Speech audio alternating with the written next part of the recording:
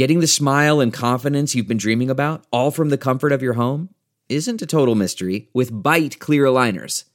Just don't be surprised if all your friends start asking, "What's your secret?" Begin by ordering your at-home impression kit today for only $14.95.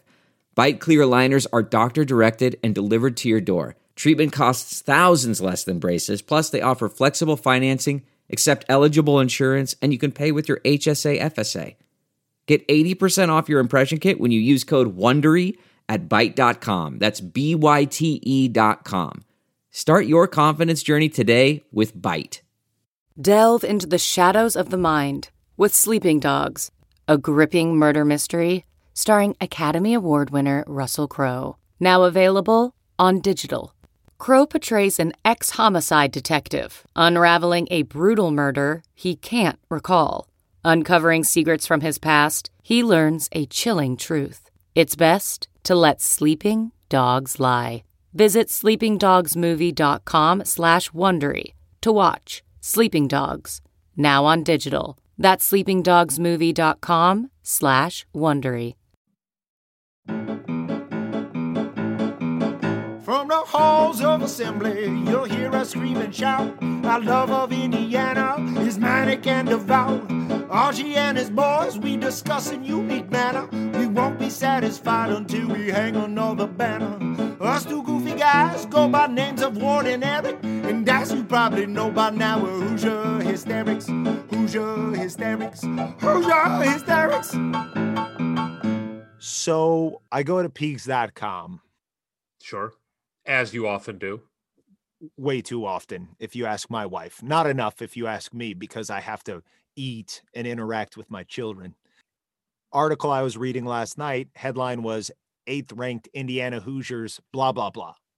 And I didn't get past the headline for about a minute or two, because I'm sitting there just trying to process it, trying to feel it, trying to accept it. And I have now, because we've been up in this rarefied air for several weeks, and it is starting to sink in, and I'm not waiting for the shoe to drop. I'm like, this is real, because Penn State and Michigan ended up not being that good.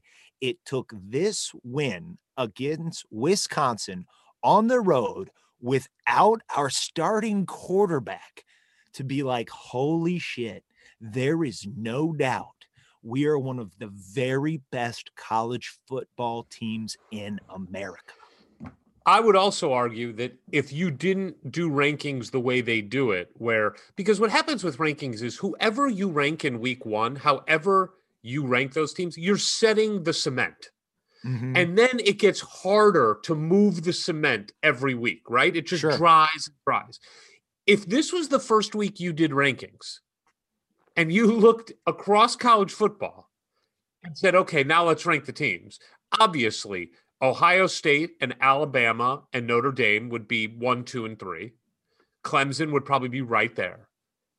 And then, we have one loss against one of the top 4 teams in the country by one score on the road.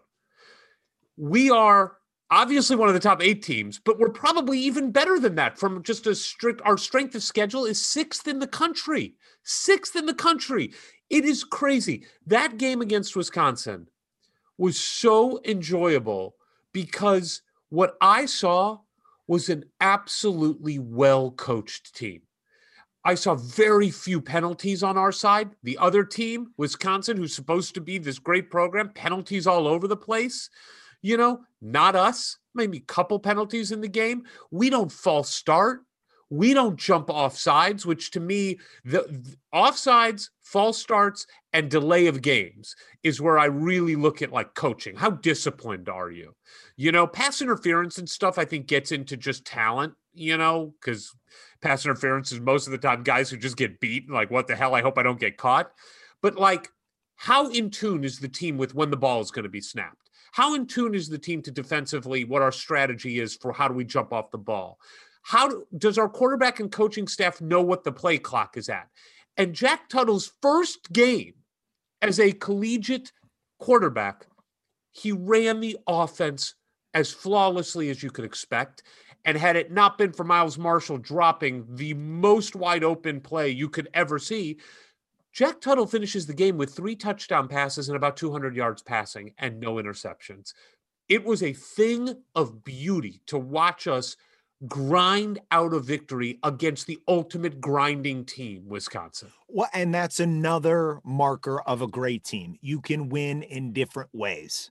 And on another text thread I was on, somebody was like, this is not the most exciting game. I'm like, you must not be watching this game, because I am seeing a defense that is absolutely crippling this Wisconsin team, preventing them from scoring one single touchdown in the whole game. And it was weird. I guess a lot of it had to do when Tuttle came in at the end of the game last week, and he immediately looked like he knew what he was doing, and he was in command of the offense. And again, this is a testament not just to him and his readiness and his talent, but the coaching staff who made sure that he was ready and he was confident. And of course, brought somebody who was that talented. They showed that picture of him, out in Mission Hills, California, with like the grade 11 or whatever they call it. Yeah. It was truly a top prospect coming out of high school. And as we've discussed before, timing and luck has a lot to do with success in sports.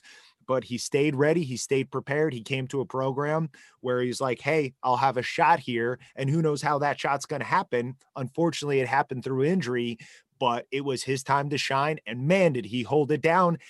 And again, we've talked about it before. The sign of a great program is the depth. And even at the NFL level, you're like, nobody expects a team to not drop off significantly when they lose their QB, because at that level, there's only about 15 in the world who can really do it. But at college football, the great programs, and I'm not talking about good or very good, I'm talking about the great programs, have at least 2 of those guys over there. And we sure do. We do. And I think the thing I was most impressed with, his toughness. I mean, he took a shot at the end of that game, and it seemed like he was done. Went back to the locker room. And when they showed him running back on, it was like Willis Reed. I mean, it was like, oh my God. And you see Tom Allen raise his hands up and give him like a big hug on the way. Like it was inspiring. And then of course we win the game, and Tom Allen is interviewed on the field on national television. On the East Coast, it's about what time at that point? 7:00? About 6:30 to 7:00, somewhere around. Yep. ABC, the game, like it is a marquee game, and they interview Tom Allen, and a parade of players are running by Tom Allen as they go into the locker room, and before they pass him, all of them, one by one, hug him, and several of them jump in front of the microphone to espouse their love for what they said is the best coach in America, and looking into the camera told other recruits, you have to come play for this guy. Watching it happen live, I mean, my reaction was just like, this is the single best thing that's ever happened to Indiana football. I mean, I literally had that thought. There is no better marketing device than could ever be created than what is happening right now on national television for free.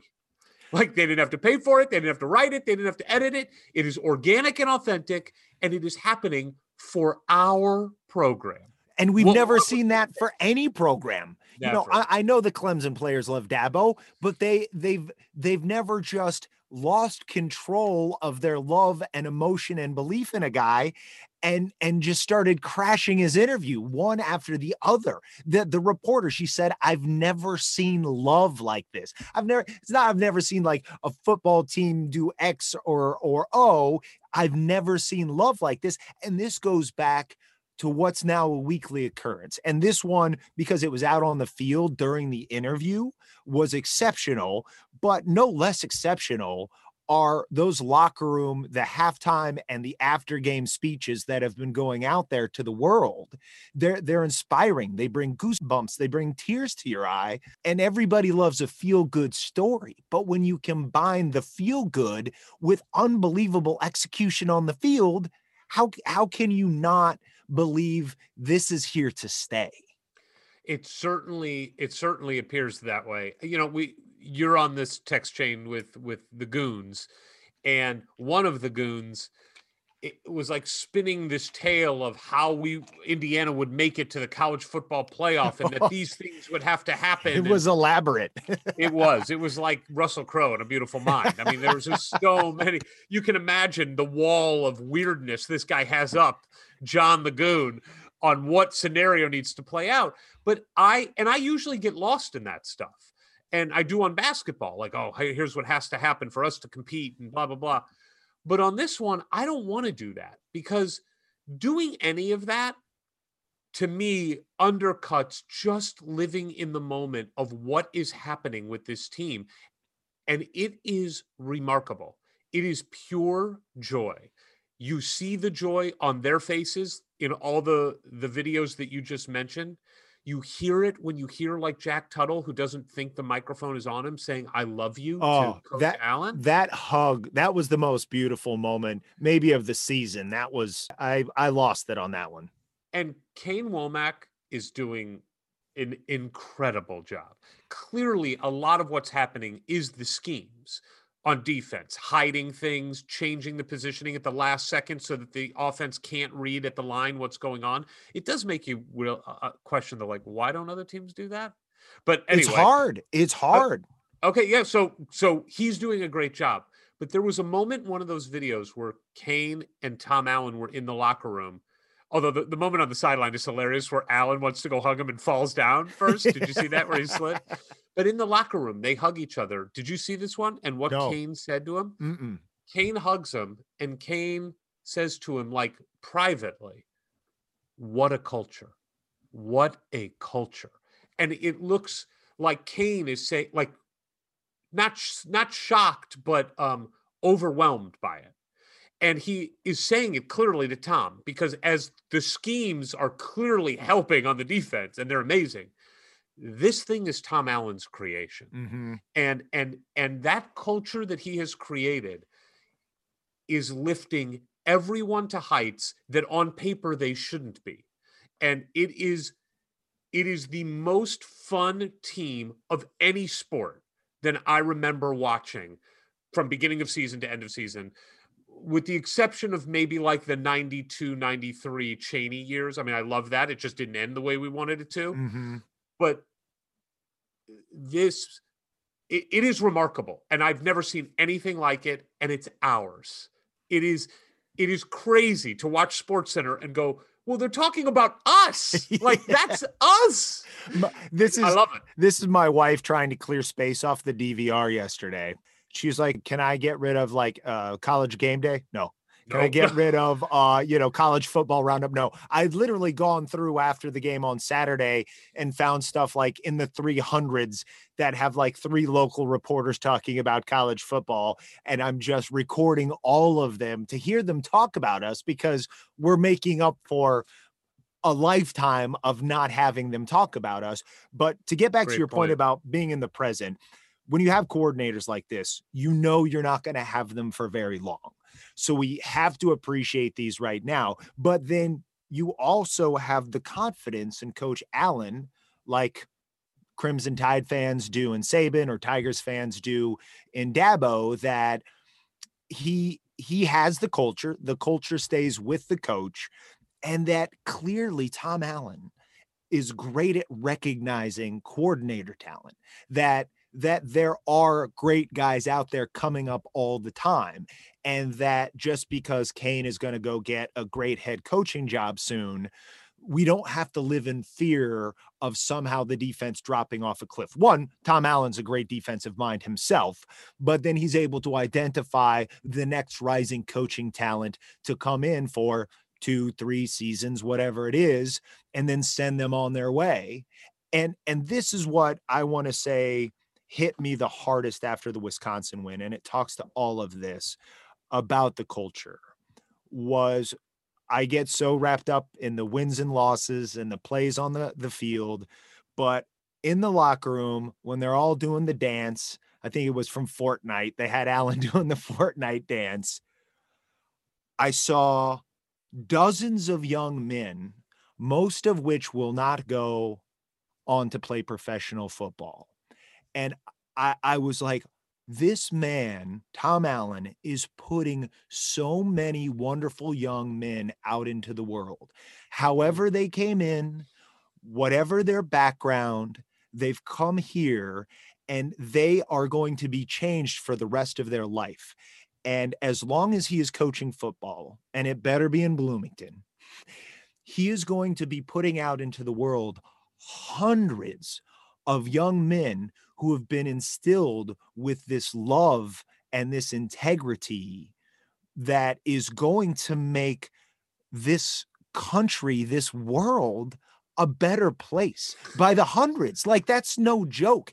There are going to be these Tom Allens going out into the world, bringing that into their communities, into their careers, into their families. And it's such a beautiful thing. They should make him a saint. How does he get saint? Can Scott Dolson make that part of his next contract? Because I feel like that might be the tipping point right there. I think that's only what Notre Dame does. So, look, I want to take a slight right turn to Assembly Hall. Okay. Because in the last week, right, it's been a week since the Maui games.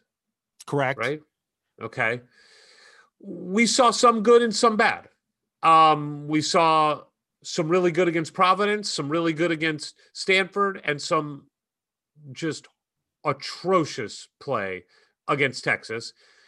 And I don't think we really know who we are yet. I do say this, and it's tough because we're comparing it to football now. I mean, that's the truth. I do think this basketball team likes each other more than any team that's been there under the Archie Miller era. Yeah, I've sent out a couple clips of like arms around each other, walking off the court, guys getting, hyped up with each other. I love that. Mm-hmm. I don't think it exists for the entire program. I don't. I don't think it exists. I can't remember who told us this, but someone once told us, like, you're either playing for the guys next to you or you're playing for your coach, for a good team. Michael Lewis, I mentioned that too. And Lewis said, well, the great teams play for both. Mm. And I thought that was a good point. I'm not sure we have them playing for both.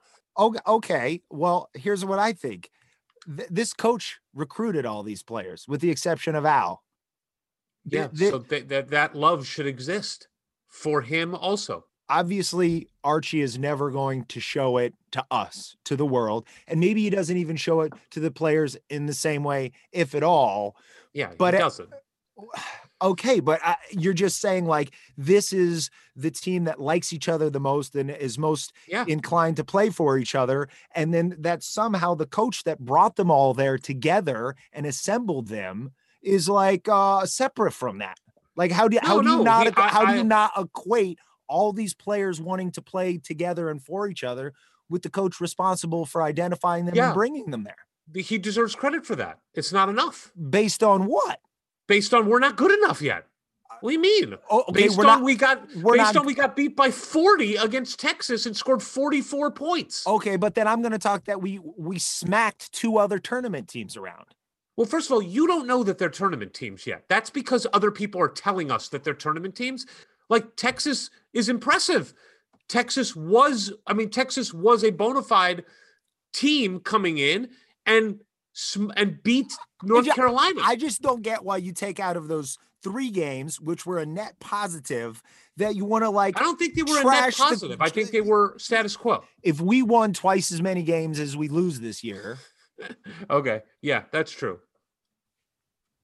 That's true. Okay, and then, but because the coach doesn't inspire us the same way this other coach does, I don't get why that's your focus. Because I don't see the special sauce on the basketball team the way I do on the football team. That's not fair, because what we have in Tom Allen is exceptional in any sport across the entire nation. He's a superstar now. Coach K is having him on his podcast and slurping on him. Tom Allen is bonkers special. He is Indiana basketball is bonkers special, and Indiana basketball should always be exceptional. So that we now have arguably a top 10 defense off of this small sample size is not exceptional enough for you? If that was all they played, that'd be great, Ward, but they don't. They play offense too. So no, I'm not going to go crazy about one side of the ball being really good. I'm really happy that I'm not asking you for go crazy. I'm just asking you not to. You said that's not good enough for me. No, it's not good enough for me. Shouldn't be good enough for you either. If we won twice as many games as we lost this season, it would be good enough for me.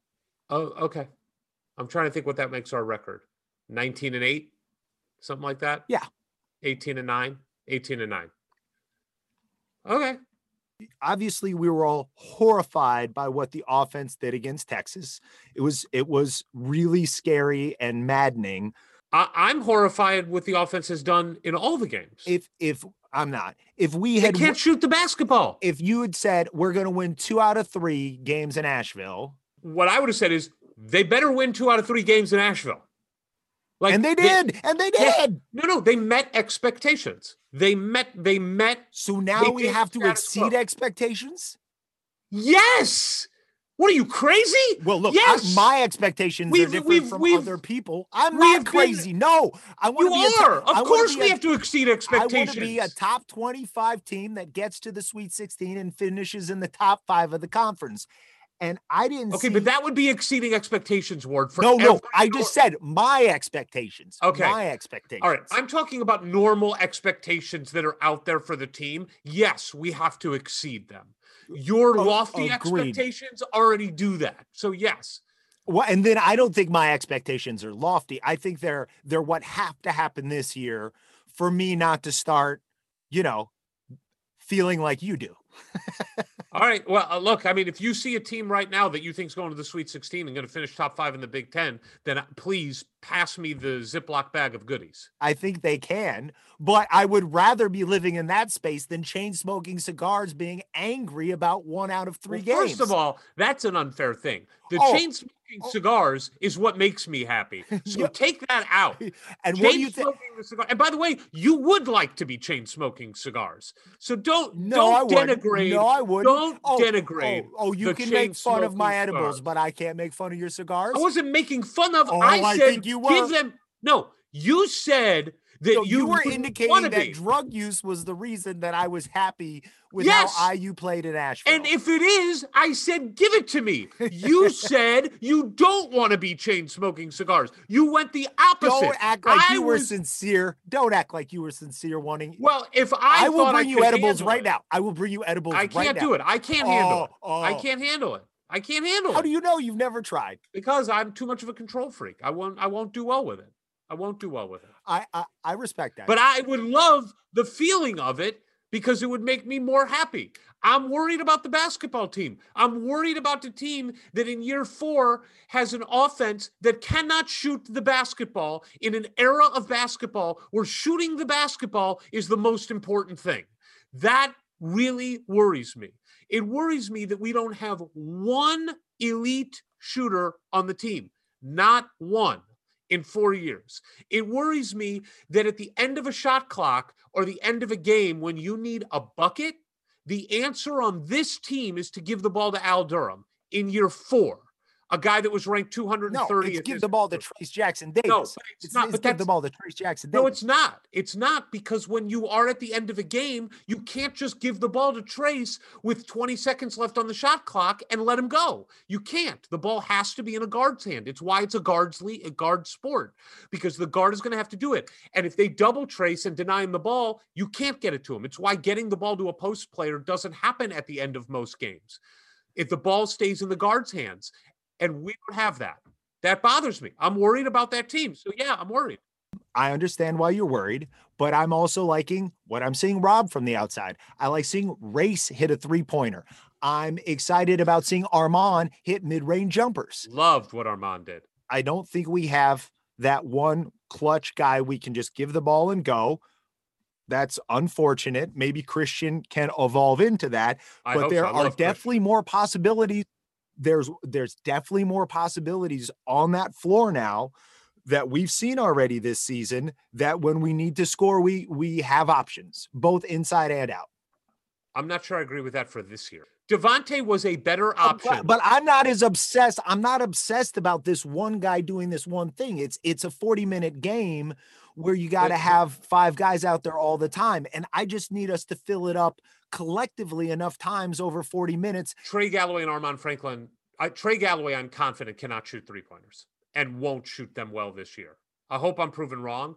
Armand Franklin hasn't shown the ability to hit consistent 3-pointers. I do like the mid-range game, and I like what he's doing overall on the court. I'm glad that Race Thompson is 1 of 2 3-pointers on the year, and that your bet is I asked Johnny Jager to give us the update. He said he's going to give us the update. Oh, great. Yeah. I don't think I don't know. I am very worried about a team in 2020 that cannot shoot reliably from the outside. And collectively, we cannot shoot reliably from the outside. There's never been a better IU team for hot takes so far this season. And there's a good chance that could continue. And I'm sure I'll be mercurial like the rest of the fan base. Where I'm at right now, as we're recording this, is a guy who's so buoyed by football. And now that we're a week beyond what happened in Asheville and that dust is settled, I'm like, great. I think we're more the team in those 2 games than the team we were in the 1. And until there's more games like Texas, you're going to believe that. Yeah, because it feels good. Yeah, no, fair enough. I don't have that mechanism in me to just choose to feel good. I don't have it in me. I don't. So I will say this. I am impressed, and Archie deserves and the staff deserves a ton of credit for this defense is excellent. They are an excellent team defense, which is the promise that we were told that Archie would give us. And in year 4, we're seeing it. So I'm really impressed with that. I just wish there were some guys who could shoot the basketball also. But speaking of shooting the basketball, Ward. Scoring the basketball. Wait a minute. We didn't even, we're so hopped up on goofballs for football and so at each other's throats about basketball, we forget to even do the thing that people love the most about what we do here, which is clearly being powered by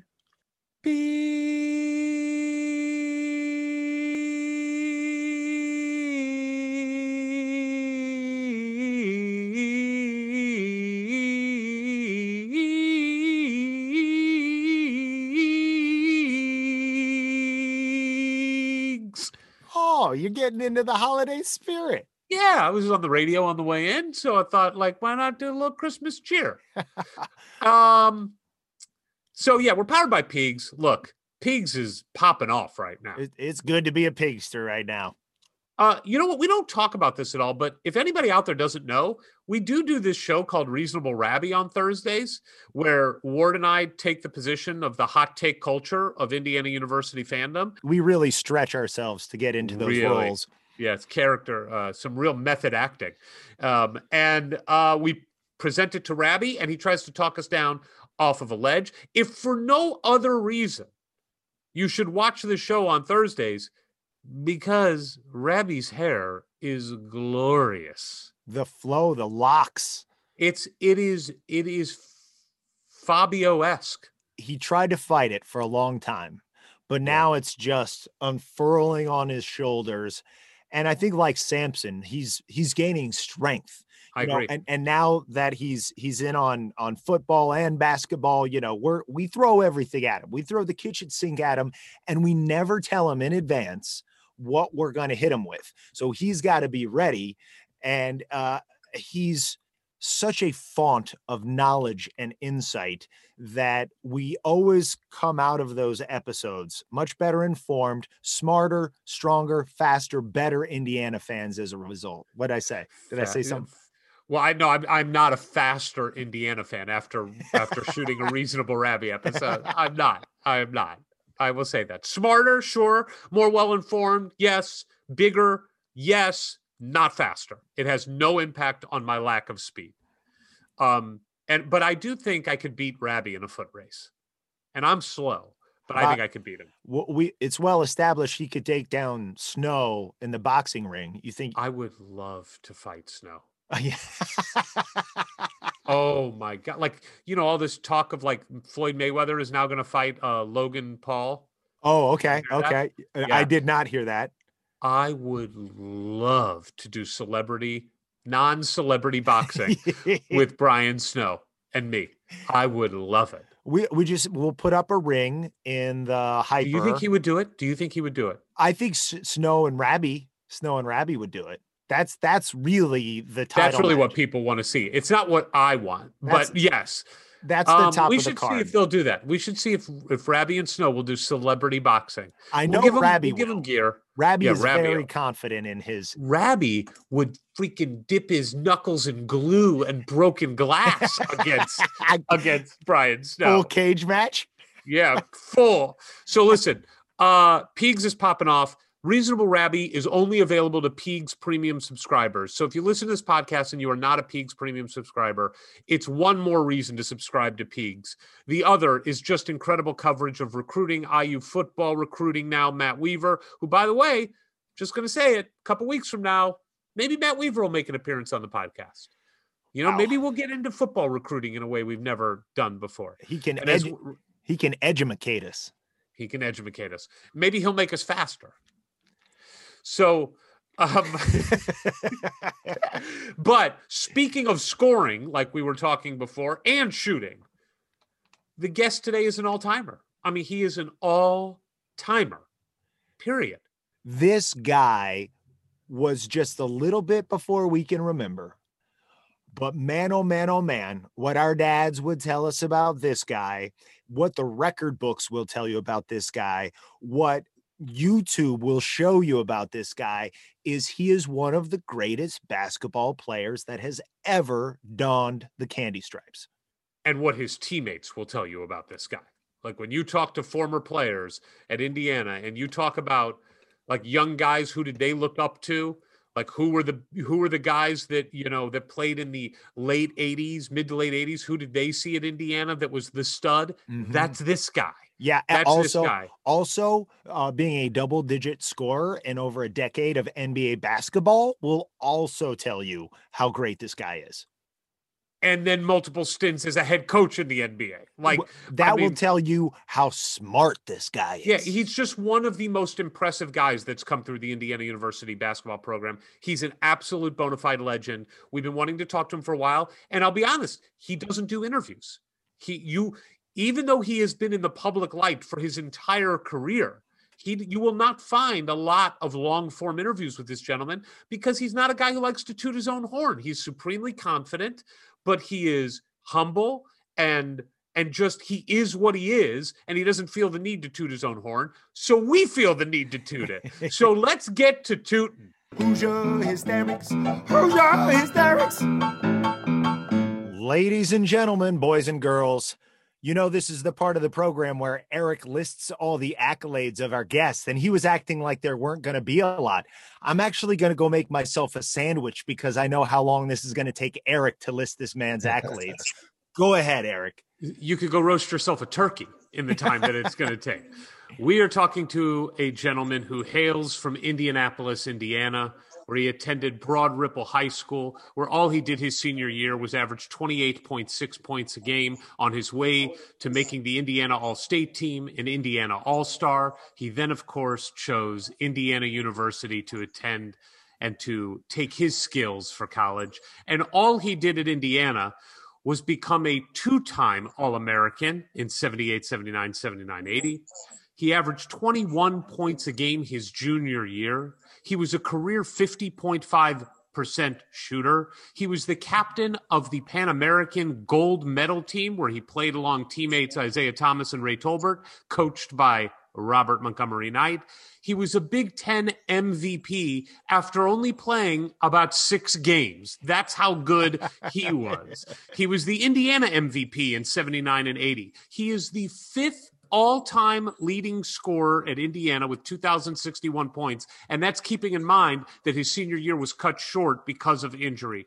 He is the 4th all-time leading scorer in Big Ten games for Indiana University. He led the team in scoring each of his first 3 years. In the top 15 scorers of all time at Indiana, Only Don Schlunt has a higher per game average than this gentleman. He was the 5th fastest to 1,000 points. He was the only player at the time to score 1,000 points in his first 2 years. He has the 3rd highest scoring game all time at IU, 48 points against Illinois. He is one of only 19 players to average more than 20 points in a season. He is tied for 7th all-time scoring average at 19.8 points. He is 3rd all-time in field goals made, 2nd all-time in field goals made in Big Ten games. He is the single best season in Big Ten all-time in field goals made. He is the 7th all-time in free throws made. He has 3 30-point, 10-rebound games, 5th all-time. Here are the names that have more. Archie Dees, Walt Bellamy, George McGinnis, and Don Schlunt.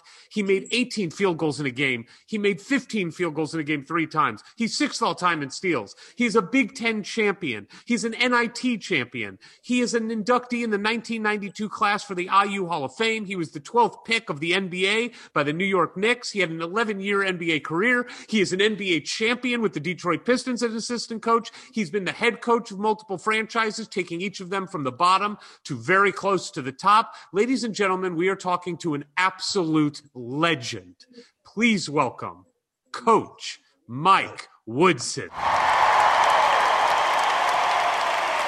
That's awful nice of you guys. I'm humbled. Well, we're humbled to talk to you. That is for sure. We've been wanting to talk to you for a very long time and can't thank you enough for taking the time. We know how busy you are these days. But real quick, when you hear all of those accolades and all the things you've done in your career, as much as I could spit out without losing oxygen, what sticks out to you as something you are most proud of, whether it's in your playing days or coaching days? What do you look back at most fondly? The things that I'm really most proud of is, my teammates that I played with along the way, all the great coaching that I've had in my career, starting back in high school with Bill Smith, and then getting the opportunity to come to Indiana and play for Bob Knight, who I think is the greatest coach probably that's ever coached basketball. Amen. I've played for so many great coaches: Red Holzman, Larry Brown, Ron Chaney. I mean, I played for a lot of coaches. I really have Cotton Fitzsimmons, who was one of my big time mentors. So when I say I'm humble, I don't think that my career would have been where it went without all those people in my life. I had a lot of great teammates, guys that I played with in college. I'm still close today. Even my high school buddies that I played with, we're still very close. And then a lot of the pro guys that I played with over the years, we're also very close as well. So, I mean, I got to give a lot of kudos to those people, because without them, my career wouldn't have been what it's been. I mean, it's been a major run for me in terms of going from a little kid in Indianapolis and where I am today. You were saying what a great run you've had and are having. Can you catch the listeners up just a little bit where you're at now, what's going on? Got a new season coming up real fast. What's your day-to-day now? Well, I'm back in the NBA. I'm back with the Knicks. They brought me back this season to team up with Tom Thibodeau, who's our head coach. And, we got a bunch of new assistants that are with us, Larry and Andy. I can't even think of their last name, but I know we have Kenny Payne and Johnny Bryant. We've got a bunch of good guys that they have put together. Leon Rose, who's our president, and Wesley Williams, who's our vice president, and Scott Perry, who's our GM. They put this group together to try to bring the Knicks back to the top. And, the Knicks have struggled here as of lately, the last 6-7 years since I left. Yeah, exactly. No coincidence. No coincidence. They've struggled some. And so for me, it's good to be back. This is where I started my NBA career as a player, and to get the opportunity to come back. Jim Dolan was nice enough to sign off on bringing me back. So I'm happy to be back in New York. Did you have a relationship with Tom Thibodeau before this current stint? How does that, there's so many people in the NBA world, and I know everybody kind of has their guys that they go to, but it does seem like you've got this new group of guys bringing in Kenny Payne and yourself. What's the relationship with Tibbs? Well, I just known Tibbs over the years from coaching against him. He's a great coach.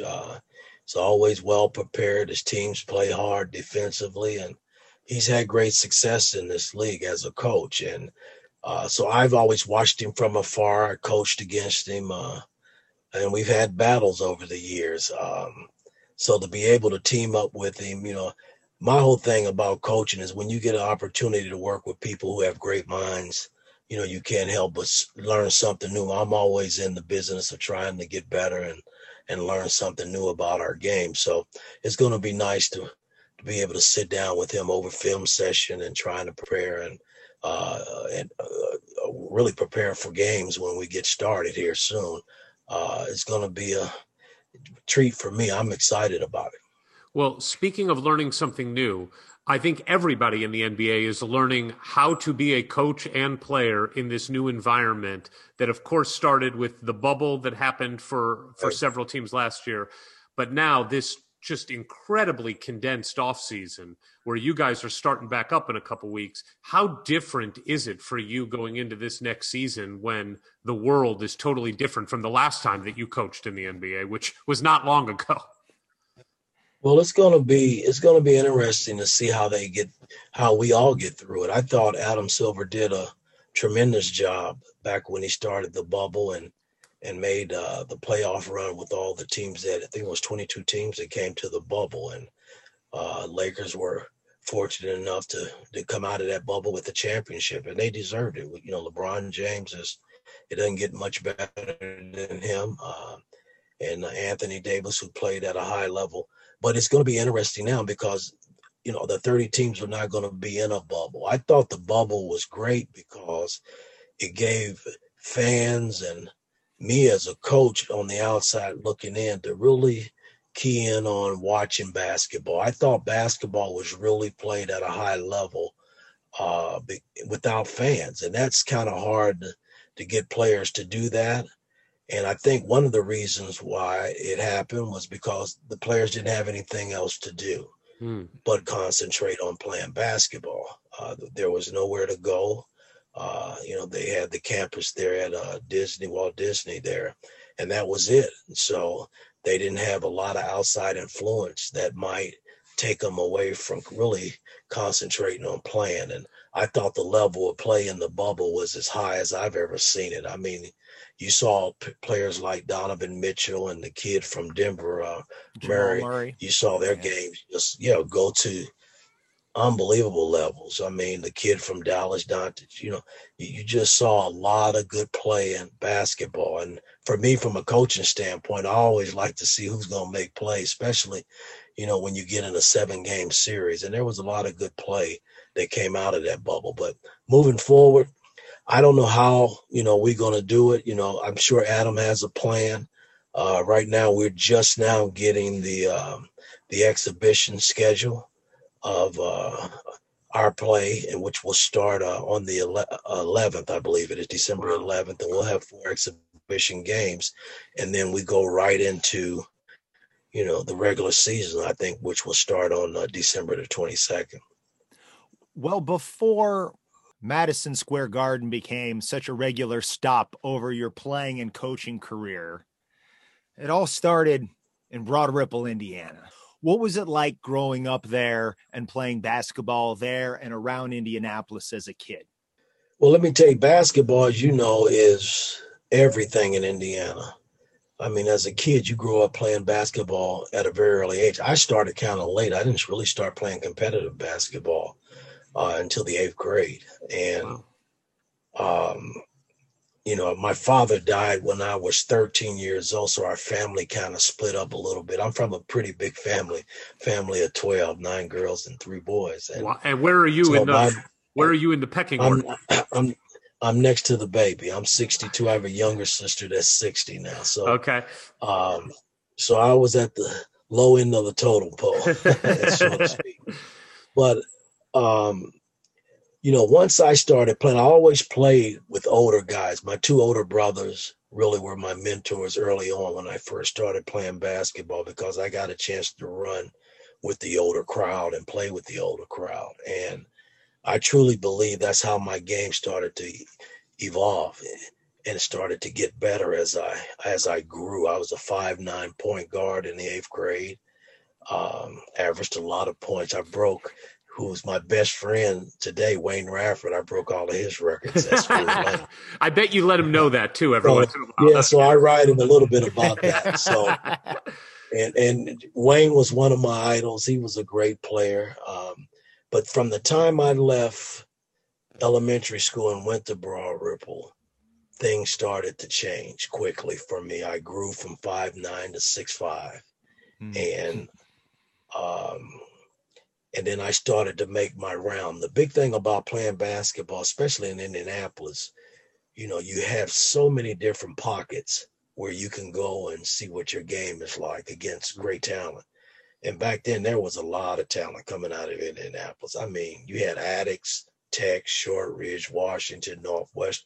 I mean, it went on for days in terms of Arlington, Cathedral, of the talent that came out of Indianapolis. And so every summer I would make my rounds just to see how I fared against guys in their own neighborhoods. And, guys would come in my neighborhood. And I lived on the east side of Indianapolis, where we played at this rec center called Douglas. And when I was a sophomore, I was good enough to start playing with the Pacers at that Douglas rec center. Wow. And from my sophomore year on, from the time I left Broad Ripple, I was competing against the Pacers, who George McGinnis and Roger Brown and Neto Licky and Freddie Lewis, Mel Daniels and Darnell Hillman. I mean, it went on for days. And then you had the local talent around those guys that were playing. So basketball was at its all-time high for me in the summer, competing against those guys. So about time I had the opportunity, when Coach came in, Bob Knight came in to recruit me, that was the only place I wanted to go. I was being recruited by a lot of schools, but man, to be able to go from Indianapolis an hour away to Bloomington and play for the greatest coach, that's ever coached, I think, it was phenomenal for me and my family. Well, before we get to Coach Knight, because we had the great fortune of having George McGinnis on the show as well. And I mean, George just casts such a big shadow. It just seems over everywhere he's gone. And clearly, Absolutely. and clearly in the world of the legend of players coming out of the state of Indiana. When you were growing up, what was the idea of George McGinnis? Was he this larger than life figure? What can you tell us about growing up and like the players that were of that level? Well, it was a guy before him named Oscar Robinson. Yeah. Who, my mother graduated from Christmas Addicts way back in the day, and my oldest brother and sister, they all went to Christmas Addicts, and they were around Oscar's time. So I never got to see Oscar. I wasn't around during that time, but I watched Oscar in the pros. But Big Mac, I did watch. I mean, I was glued to Big Mac. My idol was Roger Brown as a kid growing up. So I was glued to the Pacers when they played in the old Coliseum, Fairgrounds Coliseum. And I got to know these guys. When they came in my neighborhood at that rec center, that's how I got to know them. And George and I are as close today as, we were back then. He kind of took me under his wing and said good things about me, and gave me some confidence that I needed at a young age. And so we kind of just followed each other, over the years. And to this day, we still talk and stay in contact with one another. Big Mac was bigger than life, though. I mean, you think about it, he played football in high school and was an All-American there, and he was an All-American in basketball as well. I wonder maybe this is more the fan looking at it, but you're growing up in the time where Coach Knight is taking over in Bloomington and doing amazing things right away. The Pacers are in the middle of a dynasty led by George McGinnis, and their coach Slick Leonard won a championship for IU as a star point guard alongside Don Schlund. So does that factor into you getting invested in playing for IU, or are you thinking, well, George went there and Slick went there and Coach Knight's amazing? Does that all play in? I didn't look at it in that light, because you got to think about it. When I came in, there was a team at Indiana that went like 75-1, some stupid number. And that was one of my best friends, Scott May, and his crew, with Wilkerson and Benson and Quinn Buckner and Abernathy and those guys. And so that's what kind of spurred me on in terms of their winning ways and being right down the street. And when you look back at it, that year when I came in, they had graduated, all of those guys.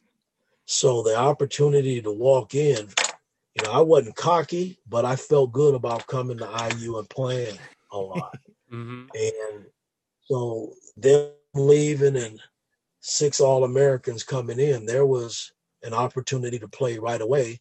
And my family just didn't have far to go to see me play. So it worked out perfectly for me. I did hear, though, correct me if I'm wrong, because we do love great Coach Knight recruiting stories, that there was some debate between him and your high school coach as to how well you might fit into that system. Can you tell us about that?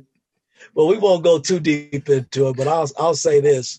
My high school coach, who passed away on me about 3 years ago, he never got an opportunity to coach college basketball. And if you can imagine, at that time, he was being recruited to be the head coach at Wisconsin University. Wow. And the whole deal is he would get the job if Mike Woodson goes to Wisconsin. Ooh. And that was tough. Now, Smitty never put the pressure on me, but I understood the dynamics of what was going on at that time. And when Coach came in to visit, I knew what Smitty was thinking, and I knew exactly what Coach Knight was thinking, and I knew what I wanted to do, and that was a tough decision because I was very close to Bill Smith. That was kind of my early on mentor. So, it got kind of heated, in my mom's house in front of our pastor, and my pastor had to calm it down a little bit. And at the end of the day, I had to make a major decision on my career. And I truly believe I made the right decision. I felt bad about it because Smitty never got a chance to coach in college, but I returned the favor. I made him learn the NBA game when I got the Atlanta job, and then I hired him as my assistant coach when I got the New York Knicks job. And a lot of people don't know that. I did not know that. Behind me. That is awesome. Sat right behind me for 3 years, yes. So, we came to IU a little bit after you. And when we were coming of age as Indiana fans, Coach Bob Knight was already the legend that he became. He was everything.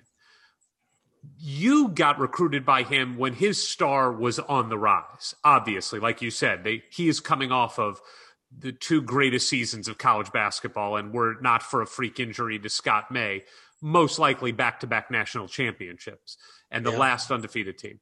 What do you remember about the first time you met Coach? What was he like even back then? As back then he's a young coach getting his sea legs under him. But what do you remember about him? What impression did he make? Well, the first time I met Coach, it's funny how things happen in life. When I was in the 6th grade, I had my math teacher name was Bill Hamilton, and he went to Indiana University, and he was a white teacher in an all-black school. And he took a liking to me. I always thought I was going to be this quarterback, a football player. I only weighed $120 probably, but and he used to go out with me after school, and we would play touch football with some of the guys in the neighborhood. And when I left that school and I transferred to a different school, I lost contact with Bill Hamilton. And when I became a junior at Broad Ripple, Bill Hamilton came, he followed me. He came back into my life and he contacted me and he asked me, would I like to go to Bob Knight's basketball camp? Well, I said, well, sure, I would love to go, but I can't afford, to go to coach's camp. He says, well, I'll pay for it. It's probably illegal to even say that now, but he paid for it. I went down and, I'm in camp doing my thing with the, hundreds of kids that were at his camp. And at the end of the camp, he has a 3-on-3 contest where he teams you up with 2 other guys. And me and the 2 other guys that I was teamed up with, we won the 3-on-3 contest against all those kids that were at camp. And he presented us with a T-shirt. And I thought that was the greatest thing in the world for me as a young player. And he told me, he says, I'm going to follow you your senior year. And hey, everything now is history. He came in my senior year and watched me play one of the best games that I had ever played in high school. What'd you score? Oh, a lot of points.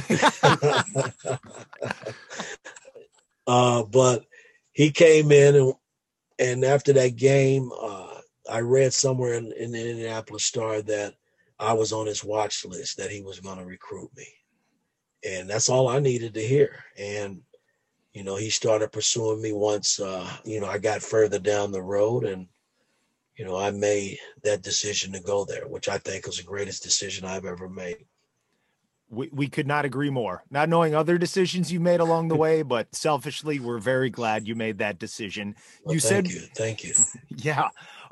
You said you got down there and it didn't sound like you were going to be overwhelmed at just the idea of playing for IU because you already knew players on the team or, some that had left the year before.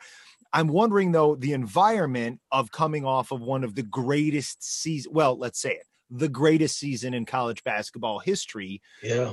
Did that create more pressure and expectation, or was the vibe around the program like, well, we're not going to do that again.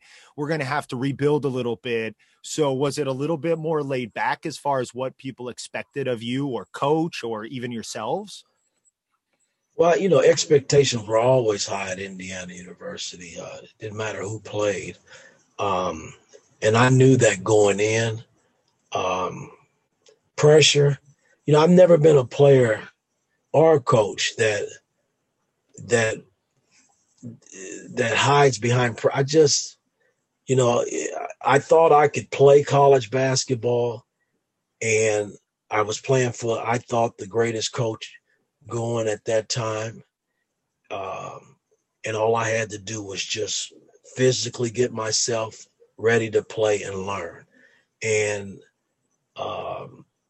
I never worried about pressure. I just, as a player, even throughout the pros, it was just what I was meant to do. I was blessed to play basketball. So the pressure part of it was so far removed. Expectations were sky high because of where I was playing. And we didn't fare well my freshman year, there. We were so young and we had to work our way into, to being a good team over the years. But, I thought my senior year, I thought we were the best team in the country. I really did, after coming off that Pan American gold medal year and coming back that year and I gauged it on playing the Russian team because, every year we would play them and we wouldn't come within 20 points of beating that team. Right. And I think we were the only college team that my senior year that beat them, and we beat them by 20. We beat them easily, and they walked away saying that we were the best team in college basketball. But injuries, they happen. Randy went down, and then I went down. Was fortunate enough to come back and finish my senior year. So. Well, one of the things you've already mentioned that is something that we as Indiana fans cherish because it's what we think separates Indiana is the bonds that you feel from fan to player and from that we see between players. And one such player that you clearly had a special bond with was someone who came into school the same time you did, Glenn Grunwald, who became a lifelong relationship. But you come into that year, like you said, it was a changing of the guard. You, Glenn, Butch Carter, Bill Cunningham, Derek Holcomb, Mike Madej. I mean, it's a whole new thing. Did you know any of those guys coming up playing basketball in high school and rec leagues, and specifically Glenn? No. How did you and Glenn kind of bond? Well, again, it wasn't just Glenn. It was, that whole mixture of guys that you mentioned along with the guys that were there. The only guy I knew was Wayne Radford. Mm-hmm. And, the 5 guys that came in with me, we were all Americans in our own prospective ways in different states. And it became competitive, man, and I honestly thought the one thing that I had going for me, I averaged more points than all those guys. and I knew I can score the basketball. And if the coach gave me the opportunity, I would show him that. And he did. And that's how I became, the player that I became in college, because he believed in what I could do. And I didn't lack confidence. I've never lacked confidence in being able to shoot the basketball and score the ball. So, and I don't mean that in a braggadocious way. I was just blessed to score the basketball. And he gave me that opportunity. He triggered a lot of things my way around me on the court.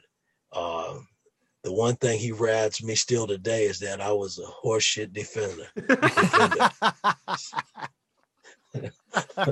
He said I never could defend. So that other side of the basketball, I caught a lot of hell over the years. So, but hey, it was a part of it. So could you tell us how you were so good at scoring? You came in and you were scoring 18.5 points a game as a freshman in the Big Ten. Like, how do you do that?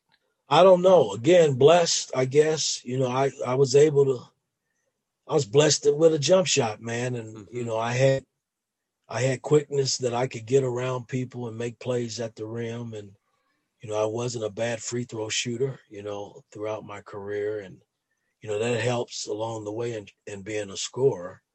And Coach Knight saw that in me. And like I said, he catered things to my game. And so it made it easy for me, because my teammates, I give them a lot of credit. They set screens and in our motion offense, and the guys that were supposed to get you the ball, they got you the ball. And all you had to do is make the play and put the ball in the hole. And I was blessed to do that. We've talked to several people who said that playing for Coach Knight, the games became easy. The practices were hard, and that the practices were so hard that it so prepared you that when the game came, there was no amount of pressure in a game that bothered you. The other team didn't bother you as much as you knew how hard practice was. And you've talked glowingly about Coach Knight as the best coach who ever coached the game. How quickly into playing for him, whether it was practices before the game started, did you realize, oh, this guy is really special as a coach? And do you remember like a moment or something happening where you really, that clicked for you? Well, I think he was so detailed, his preparations were off the charts, man, in terms of how he prepared. You never went in the game unprepared, never, and that's the one thing that I noticed from practice to the game. Practice was 3 hours and you lived for the game. You lived to get the hell out of practice, to take your frustration. No, really, to take your frustrations out on your opponent. And I don't mean that in a bad way, because in those 3 hours, we learned a lot of basketball, and we learned how to play at the level that he wanted us to play at. And it was from my freshman year to my junior year, I was playing at a level that, man, I would walk away just shaking my head, man. How can this be? And a lot of it was based on what I learned my freshman and sophomore year and it just propelled me every year. I started to get better. And unfortunately, I had the accident, the injury, Right. my senior year that kind of slowed the progress of where I wanted to be. Did Coach make you do the notebooks in your years? Did you have Oh, notebooks? yeah. We had notebooks. I'll give you a notebook story. Great. You'll laugh at this one. Yeah, we all had notebooks. But I remember when we were playing in the Pan American team. Well, Isaiah, who was a little young pup at the time and had never been anywhere but Chicago and Bloomington, basically, and me being the captain, I was like his babysitter, basically. So we had practice one day, and it was, matter of fact, the day that Coach had the incident with the police officer. Okay. And we get to our notebook session, and everybody has their notebook but Isaiah. He forgets it back, at the village where we were staying. And I was like, oh no, not right now, Isaiah. This can't be happening to you. And Coach just tore into him, sent him out of the gym, back on the bus. He was like a little 2-year-old walking back to the bus and set out there the rest of practice. But that notebook was so important for everybody because, again, it gave us an opportunity to prepare in that book, and you studied that book leading into the opponent that you was getting ready to play. And this happened every game. It was that way. So that book was important for all the players that played there.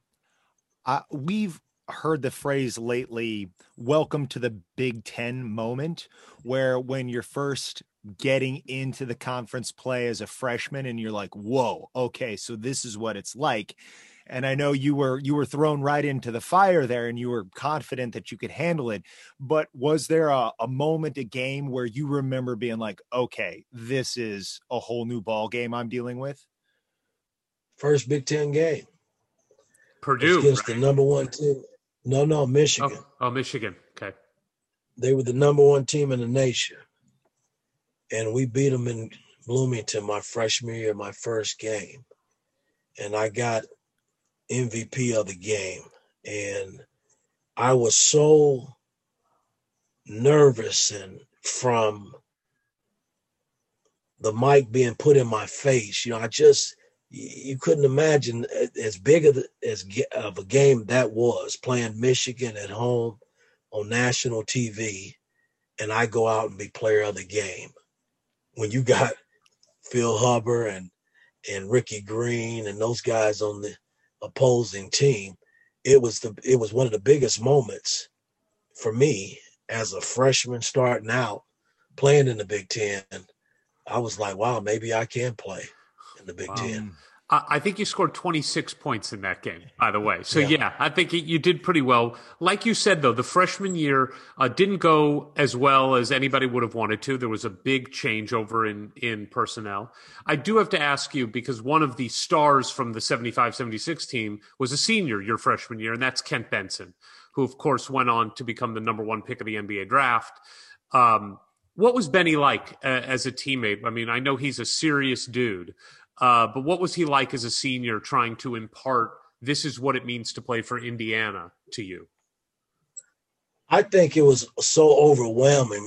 Here's a guy who comes off of winning a national title undefeated, and now you got all these young pups that come in, man. And to try to manage all of that, I think it was so overwhelming for Kent, to the point where it was frustrating. It had to be, because he just wasn't used to losing. Right. And, I don't think he had some back problems that year. So he was kind of up and down that particular season too. But for me, it's what it was. I mean, I looked at the fact that we were so young, and we just couldn't. There was no way we could play like the Quins and the Bobbies and the Scott Mays, because that was a team, and we were just new, trying to figure it out as young guys. And eventually we started to figure it out and come together as a ball club. You certainly started off the next season that way. You were 9-1, but I actually want to talk about the one loss, which was second game your sophomore year to Kentucky. What was that rivalry for you? Obviously, it went back to even when you were an Indiana All-Star and you had to play the Kentucky All-Stars. We know how much it meant to Coach Knight. Were you all in on that rivalry, from the jump? And we have to ask, what is a practice like after you lose to Kentucky? Well, practice is always going to be practice. I mean, gentlemen, you're going to go through 3 hours of practice no matter what. And it's intense and it's a lot of work put in. But Kentucky and Purdue game and Ohio State are probably the 3 teams that you just can't lose to. And, we kind of had our way with Ohio State, over the years I was there.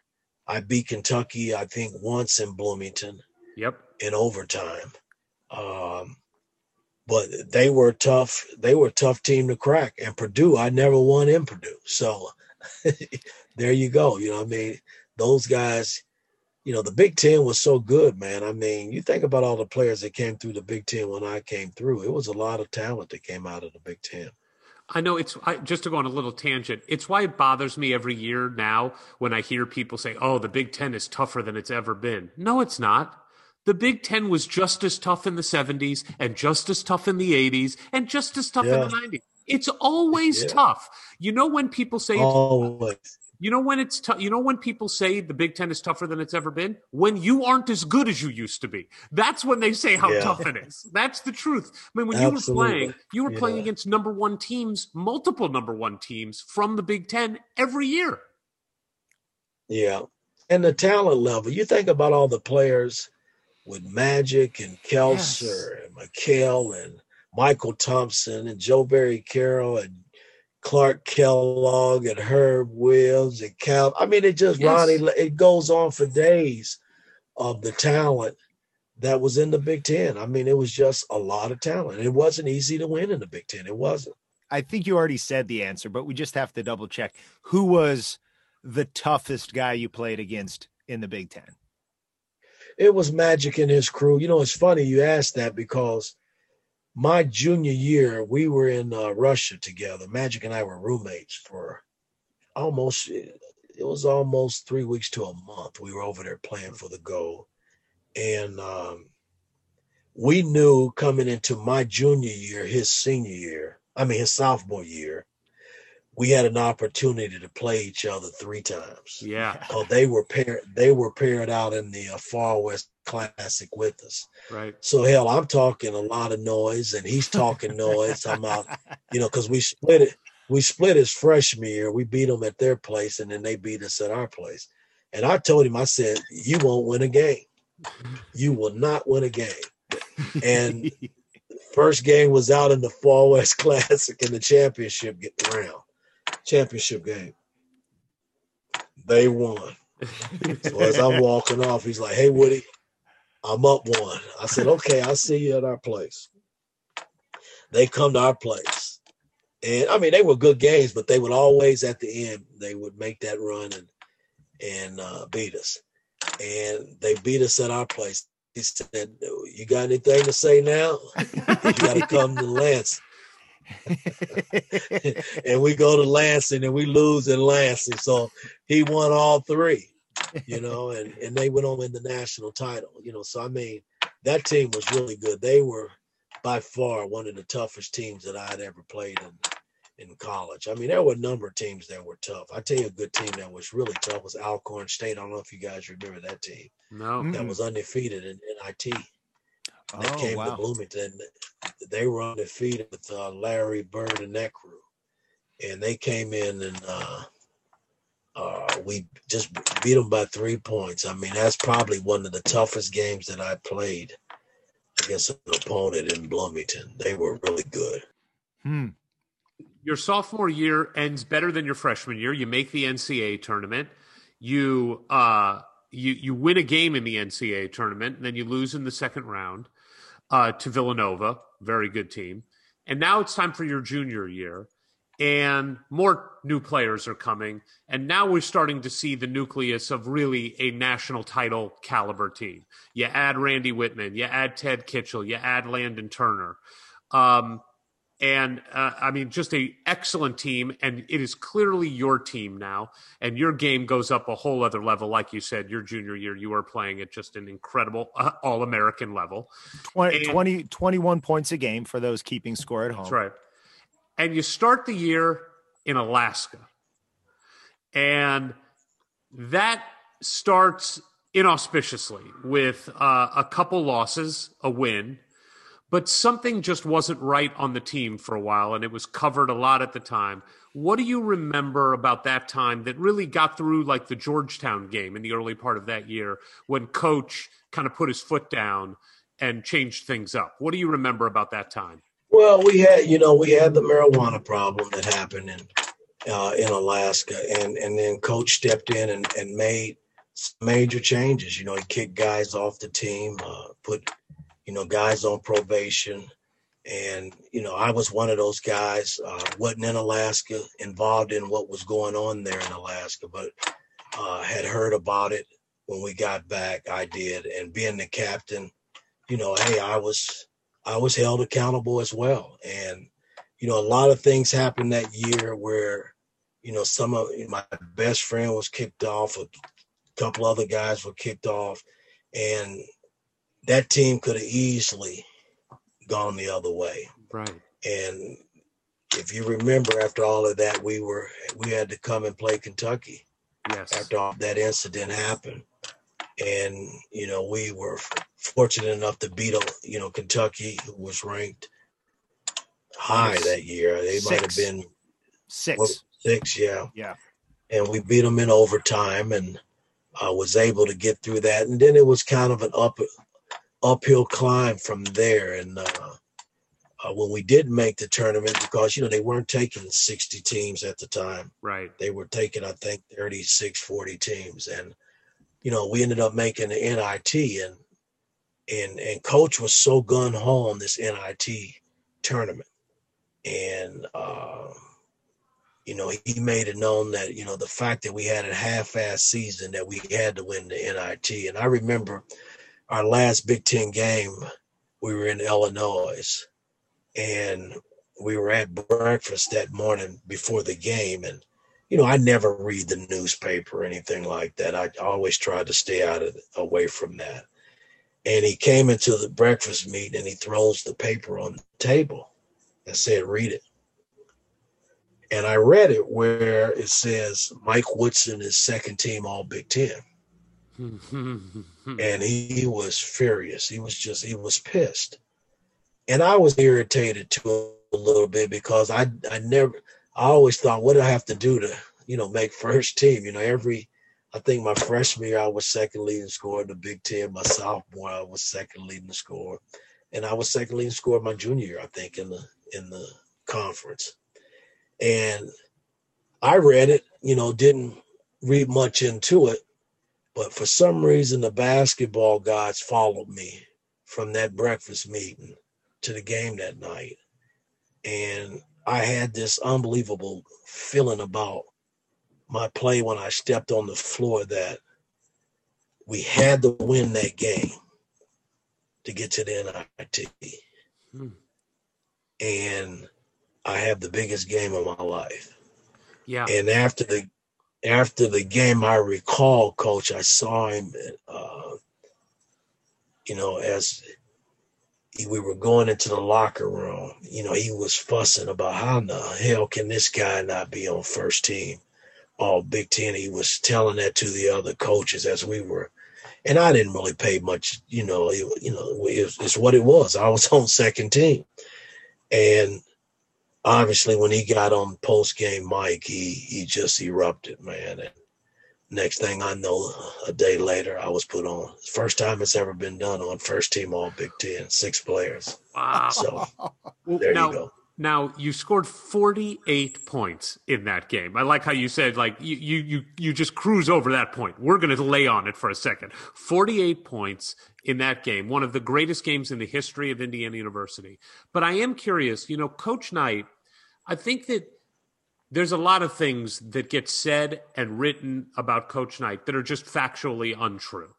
And one of those things, I think people think he's, these old school guy. You have to be a senior to play. The truth is, Coach will play the best players. Like, you were one of the best players on the team, so he gave you the ball your freshman year. And that's how he was his entire career. But I think there's a misnomer about that. The other one is, Coach is just a team first guy. And he was. He wanted you guys to be a team first. But he cared about you as individuals. What did it mean to you to have Coach Knight so enraged that you weren't getting the personal recognition that he thought you deserved? That had to boost you up to know your coach had your back like that. No, it was a great feeling, and Coach has always made me feel that way. The 4 years that I played for him, and for him to go out of his way to say that, this is a travesty that this kid is not on first team All Big Ten. And then they changed the whole process of how they go about, picking the first team. Hell, they added me to it. They said, shit, put him on it. He deserves to be there. So that was kind of nice. Well, the other nice thing about that NIT run is, of course, the last two games of that NIT championship. First off, you're playing in Madison Square Garden, which is nice foreshadowing of where your life is going to take you. But talk to us a little bit about just being a player and getting to play in a championship round at Madison Square Garden, and you're playing Ohio State and then Purdue. Just walk us through what you remember about those two games. It was incredible because, we had battled against these guys for years, and, those weren't going to be easy wins. They just weren't. And, again, we beat Herb and Clark Kellogg and that crew.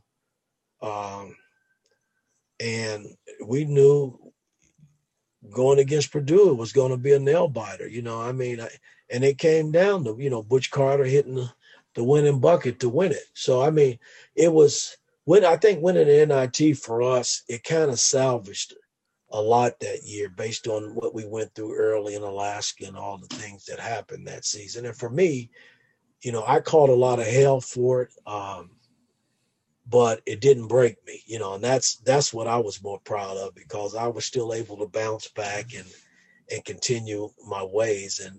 And then we were able to get to the NIT and then win it, so that kind of put a light on, what we went through that season, and it prepared me for that summer, going into, my senior year in the Pan American game. Do you know what Coach Knight said? This quote from Coach Knight after that Purdue win to win the NIT championship. He is quoted as saying, "This is as satisfying as the NCAA title in 1976." It was, because we went through so much, as a team. And again, that team could have easily quit and broke.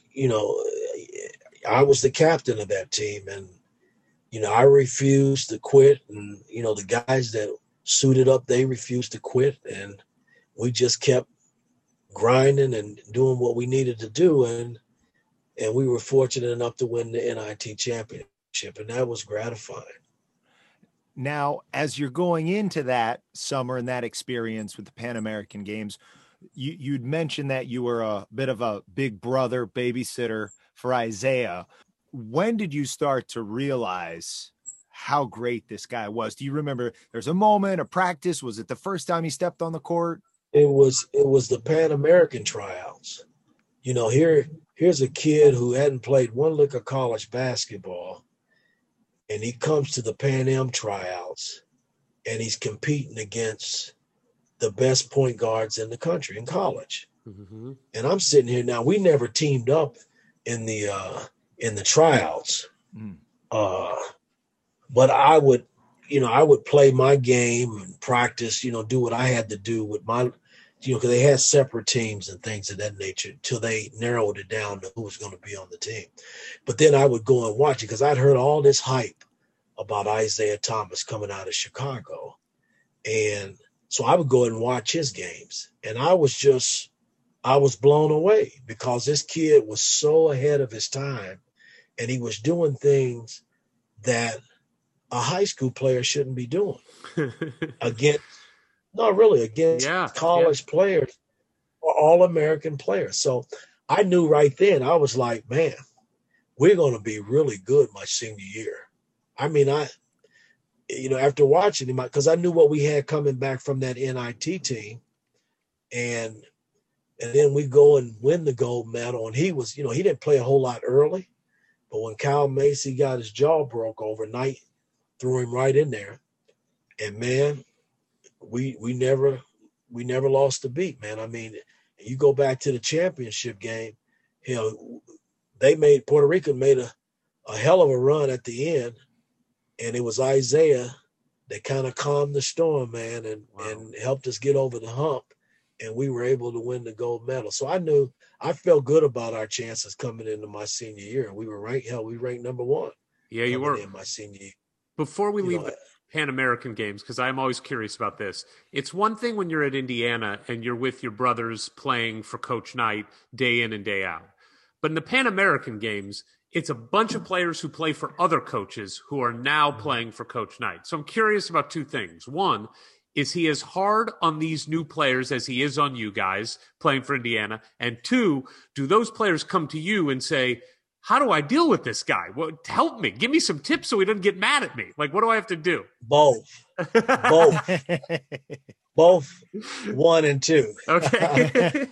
It's funny. That's a great question because, when we had the incident with Cal Macy getting his jaw broke by one of the Cuban players, it was just nonsense. So, how that went down. It just never should have happened. Coach, could you describe how it happened? Because I am from Kyle Macy's hometown. And despite him going to Purdue and then Kentucky, I still, have feelings for him. Well, we were playing the Cuban team, and this is probably about 3 or 4 games before we even got to the championship round. And it wasn't really a game. We were up probably 25-30. We was, beating them handily.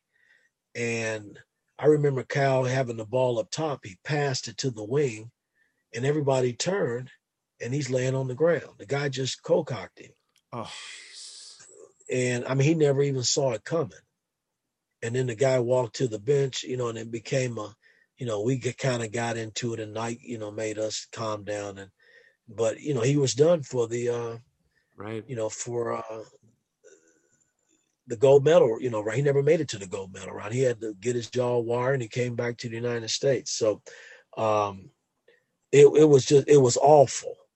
And then, we had the police incident with Coach. I mean, and things just got out of hand, man, to the point where Knight he feared for our lives. That's how bad it got. They were burning American flags in the village. He moved us out of the village. It gotten kind of out of hand.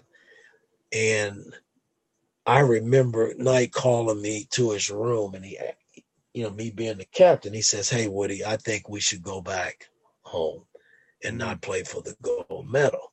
Wow. And, but what I need you to do is go and sit with the players and check their temperature, and see what they want to do. So I get all the guys together and I go in. I said, "Listen, Coach is thinking about going home." And before I could say another word, Kevin McHale said, "Excuse my language, bullshit. I'd be damned." He said, "I'd be damned if I'm going home. I ain't put up with this guy for 2 months and not stay here and play for the gold medal." And everybody just fell in line. And wow. Said, "Hey, we're going to stay right here and play for it." Because, they caught a lot of hell too, so to answer your second question, they caught a lot of hell as well. He didn't let anybody off the hook. He coached. That's what he did. And he coached us well enough to win the gold medal. Well, and as we all know, Coach took incredible pride allowing someone to put the Indiana across their jersey, across their chest and playing for our school. But I don't think anything means more to coach than putting USA across your chest. I mean, this is a guy it was huge. The Pan American Games, then later in the '84 championship, the last coach to coach a team of amateurs for America to win the gold medal. I mean, that patriotism the coach had to have meant just a tremendous amount to him. Just say great coach. That's all. Yeah. That sums it up, man. I mean, the things that he's done over his career is just, people dream about doing. What did it mean to you to win a gold medal for the United States? No, it meant a great deal to me. I think anytime you go out of your country and you compete for your country for a medal, it's huge, man, because you put so much into training, so much into practice, so much into closeness in terms of your teammates and bonding and coming together as one and trying to accomplish one thing, and that's winning it all. And I mean, it was just the celebration and the sense of relief after that horn sounded, and we're jumping around and knowing that we had won the gold medal. Man, it was incredible, man. I mean, it was just a wonderful feeling. And now you get to come back to Bloomington, like you said, for your senior year, where you guys are ranked number 1 in the country. You have this kid that you just played with in Isaiah. You also bring in Jim Thomas and Chuck Franz and Tony Brown, Steve Bushy. And now, the senior leadership of this team, guys, obviously you're the captain, but you've got Butch Carter, who's a hell of a player. You guys are an incredible team. Randy Whitman, Ted Kitchell. I mean, the list goes on and on. We haven't mentioned Ray Tolbert yet. And Landon Turner. I mean, this is a great team. And you start off number 1, you're 4-0, and then, of course, you play Kentucky again. And the bottom falls out when Randy goes out first with an injury, and then, of course, you have the herniated disc right in your back. Well, I was hurt 3 games in. Oh, you were? Okay. Yeah. So I want to say that 4th game was against someone up in Indianapolis. I can't remember DePaul or somebody. It was all Bloomington games up until you went to Toledo was the game after Kentucky, which was in Market Square Arena. That was the Toledo game. Okay. Yeah. When we went to Kentucky, I was already hurt. Because that game, we were up 9 yes. at halftime. Yep. And I had a big first half. I want to say I had like 16 to 18 points in the first half, and I donut in the second half. And I knew then something was going on. And, me being my senior year, I tried to hide it. I did. And we go to Toledo, and the first half, that's when I started I would take a shower before the game to run the hot water on me, to loosen me up. And then I would go out and play, come back in at halftime and jump in the shower because my back just wouldn't allow me. I developed a stiffness, it was, coming and going. And so I think I played a Toledo game. I might have played another game after that. I can't remember. I thought I played about 8 games before I actually sat down. But when they kept saying they thought I had back spasms, muscle spasms. And so I went on medication and it didn't help. So I knew something was wrong. And so coach and our medical doctors there at Indiana, they sent me to Indianapolis to meet this guy named Dr. Henry Fourier, who basically saved my life. I go in with my girlfriend and we go in the office and he says, walk on your heels. And I couldn't walk on my heels. One foot just kept flopping. So he says, sit down. So I sit down and he asked me to hold my big toe. You know, you should be able to take your thumb and big toe where you can't just push it down. And my big toe would just flop like there was nothing there. So he says, Mike, you're going to have back surgery. And I told him, I said, well, that's not going to happen. I'm not having back surgery. And this is a true story. I said, and if you tell the press, I'm going to hire a lawyer and sue you. That's what I told him. Right. And so he said, well, I got to tell Coach and I got to tell your mother. And I said, okay, that'll be fine. So I left the office and I went home there in Indianapolis.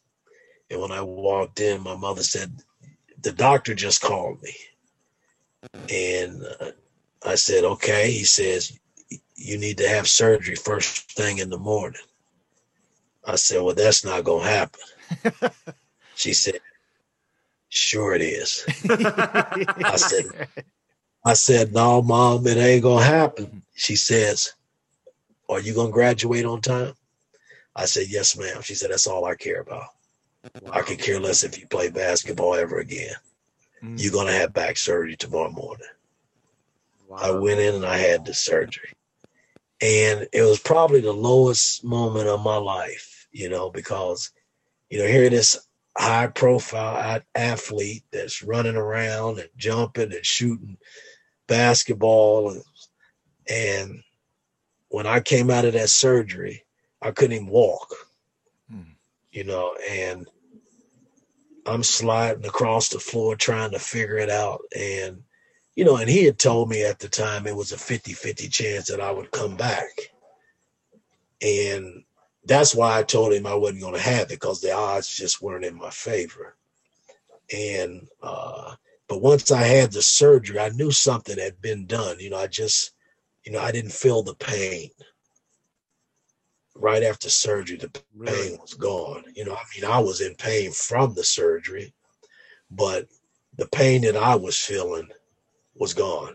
Now, was that a miracle? Could have been. I don't know. Just good hands from the doctor doing his work, you know. And so I started the comeback. You know, I struggled to walk.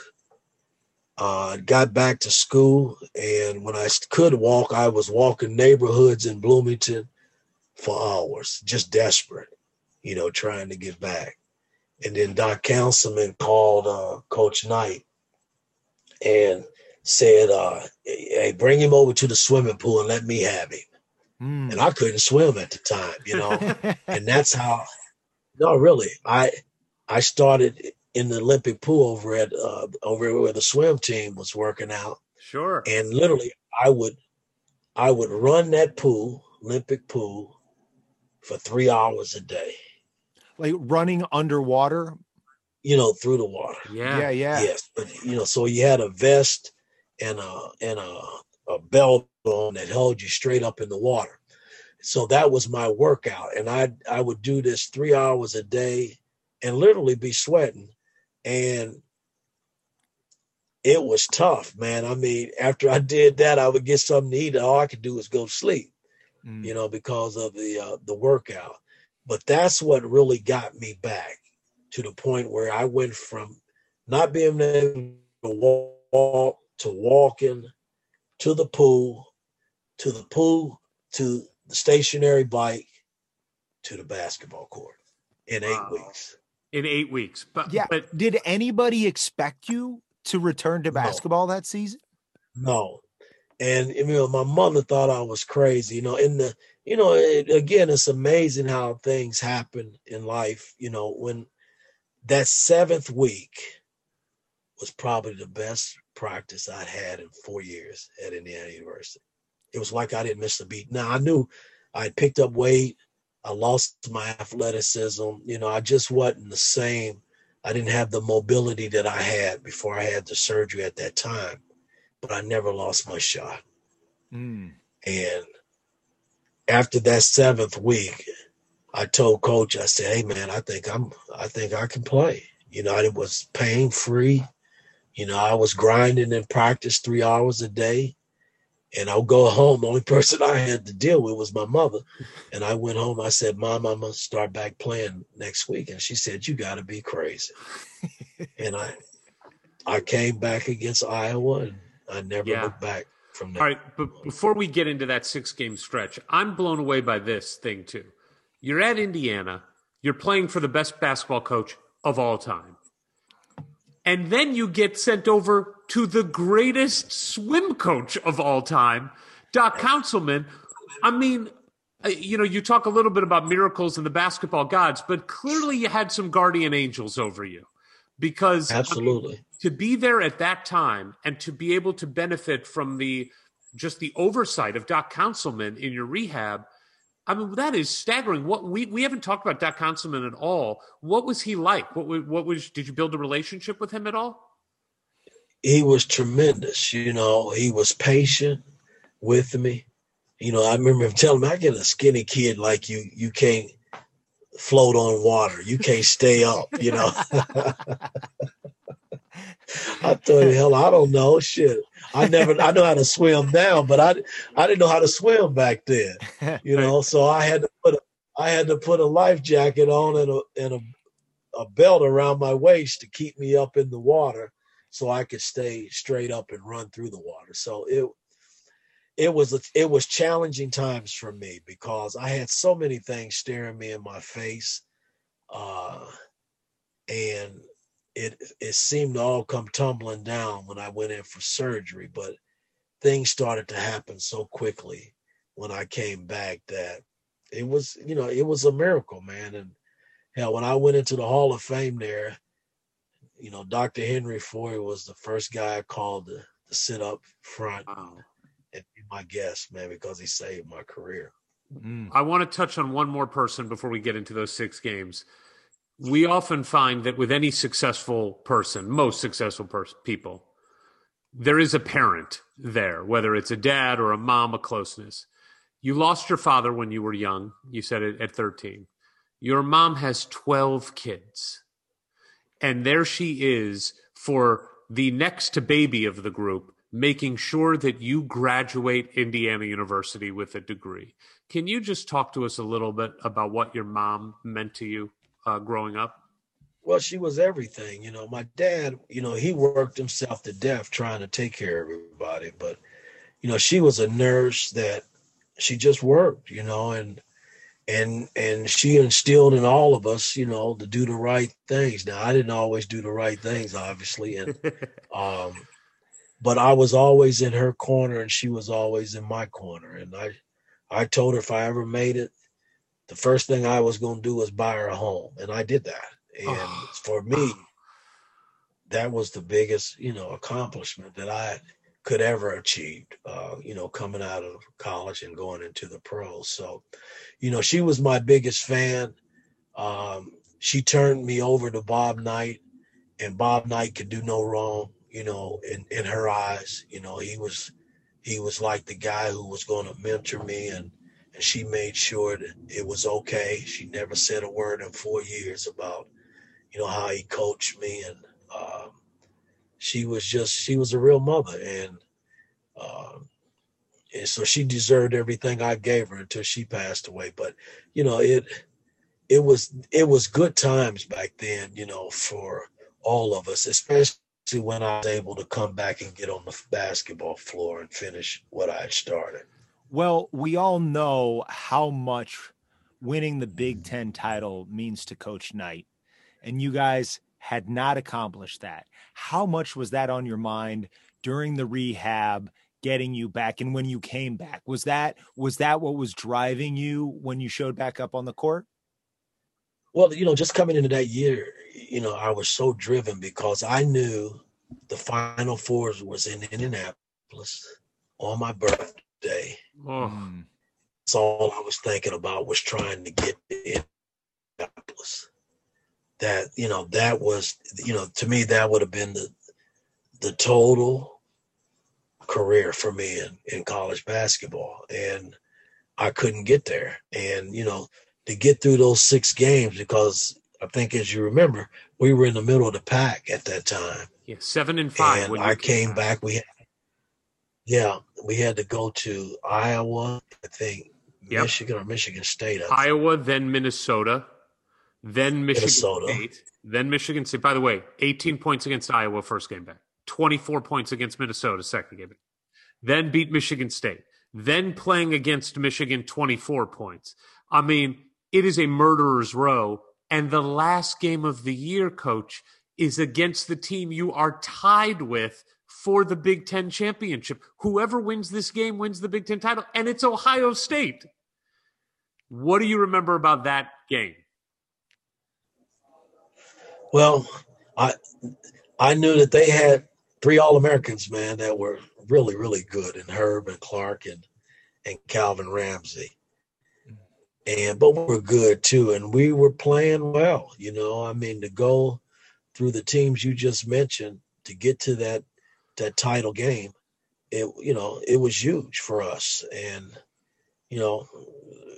Butch and all those guys, none of them ever quit. They hung in there, and we just kept grinding and battling, and that game went into overtime, I believe. It did, and we ended up winning in overtime, man. And then it's just to have our fans and do it in front of our fans, and then be able to thank them for all the years that they supported me, boy, was huge. Well, I want to draw a connection here because there's not a coincidence, and you know this better than anyone. But obviously, you come back for those 6 games, you win Big Ten MVP, you win the Big Ten title, and cut to 40 years later, Assembly Hall, to recognize that team, and on a nice day in cold February, happens to be the day that Coach Knight, because of people like Randy Whitman and you and Isaiah, the leaders of that team, Coach Knight decides it's going to be the day that he is going to come back to Bloomington. I know you were there. I know you were a big part of it. What did it mean to be back in Bloomington on that day in February? And by the way, Ward and I were there too, crying our eyes out, losing our minds about it. But just, I saw the emotion on your face. I listened to the press conferences that you did in the interviews. But as you think back on it, now we're, 7-8 months later. What do you, 9 months later, really? What was that day like for you, Coach? That's Indiana basketball.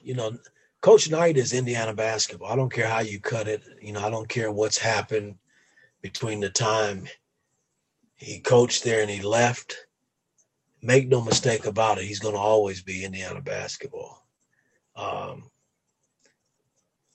for him to come back and support, it was long overdue, man. I mean, this guy had done so much for that university and for basketball, and coached so many great players over the years that he coached there.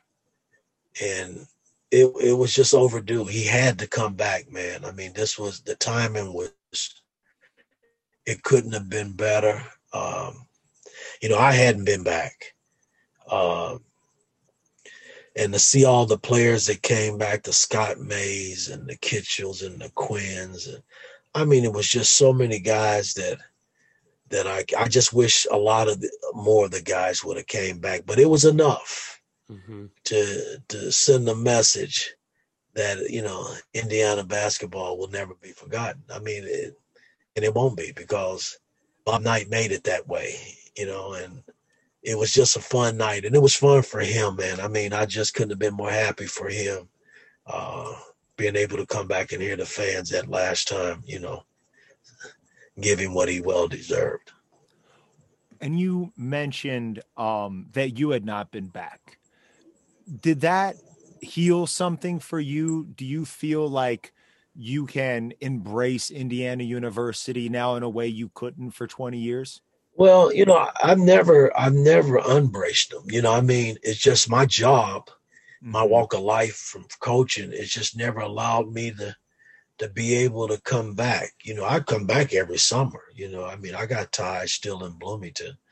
But I hadn't been in Assembly Hall in that setting in a long, long time, man. And just to be able to hear the fans, because I remember how I was running up and down the floor, man. It was one of the most beautiful things you ever. Our fans are some of the greatest fans across this country, man. IU people are special. They really are. And that's what makes Indiana basketball. It's the fans, They always support it. Always. Hell, shit, every game I played in, they sold out. So Listen, it Coach, was great. you have lived several lifetimes in your and you're still a young man. We could go another hours and hours to talk about your playing days and then your coaching days. We would love to have you back on the show to do that, but you've already given us so much of your time. I don't want to take you into wee hours of the night, and it's already getting nighttime where you are. We'd love to have you back on if that's okay to talk about the That's NBA. fine. And I want to say this.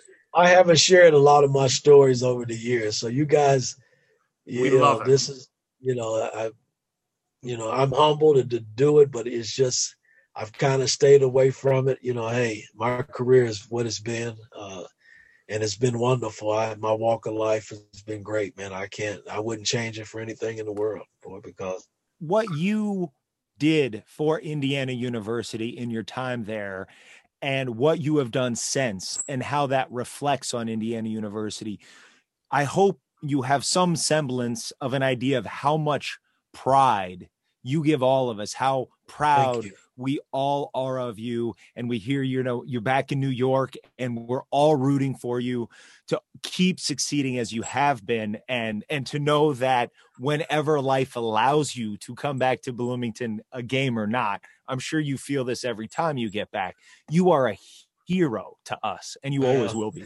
Well, I don't know about that, but I appreciate that. That means a great deal to me. It really does. Thank you. Your humility is part of why we love you. And I got to tell you, look, we are the fans, and we like to think of ourselves as special because we need that, because we could never shoot a jump shot. So we have to tell ourselves we're special as fans. But the reason Indiana fans are special is because of the people that made it, the people that wore Indiana across their chest and did it proudly and did it the right way and did it in a unique way, which is what Coach Knight did and Branch McCracken did before him and Everett Dean did before him.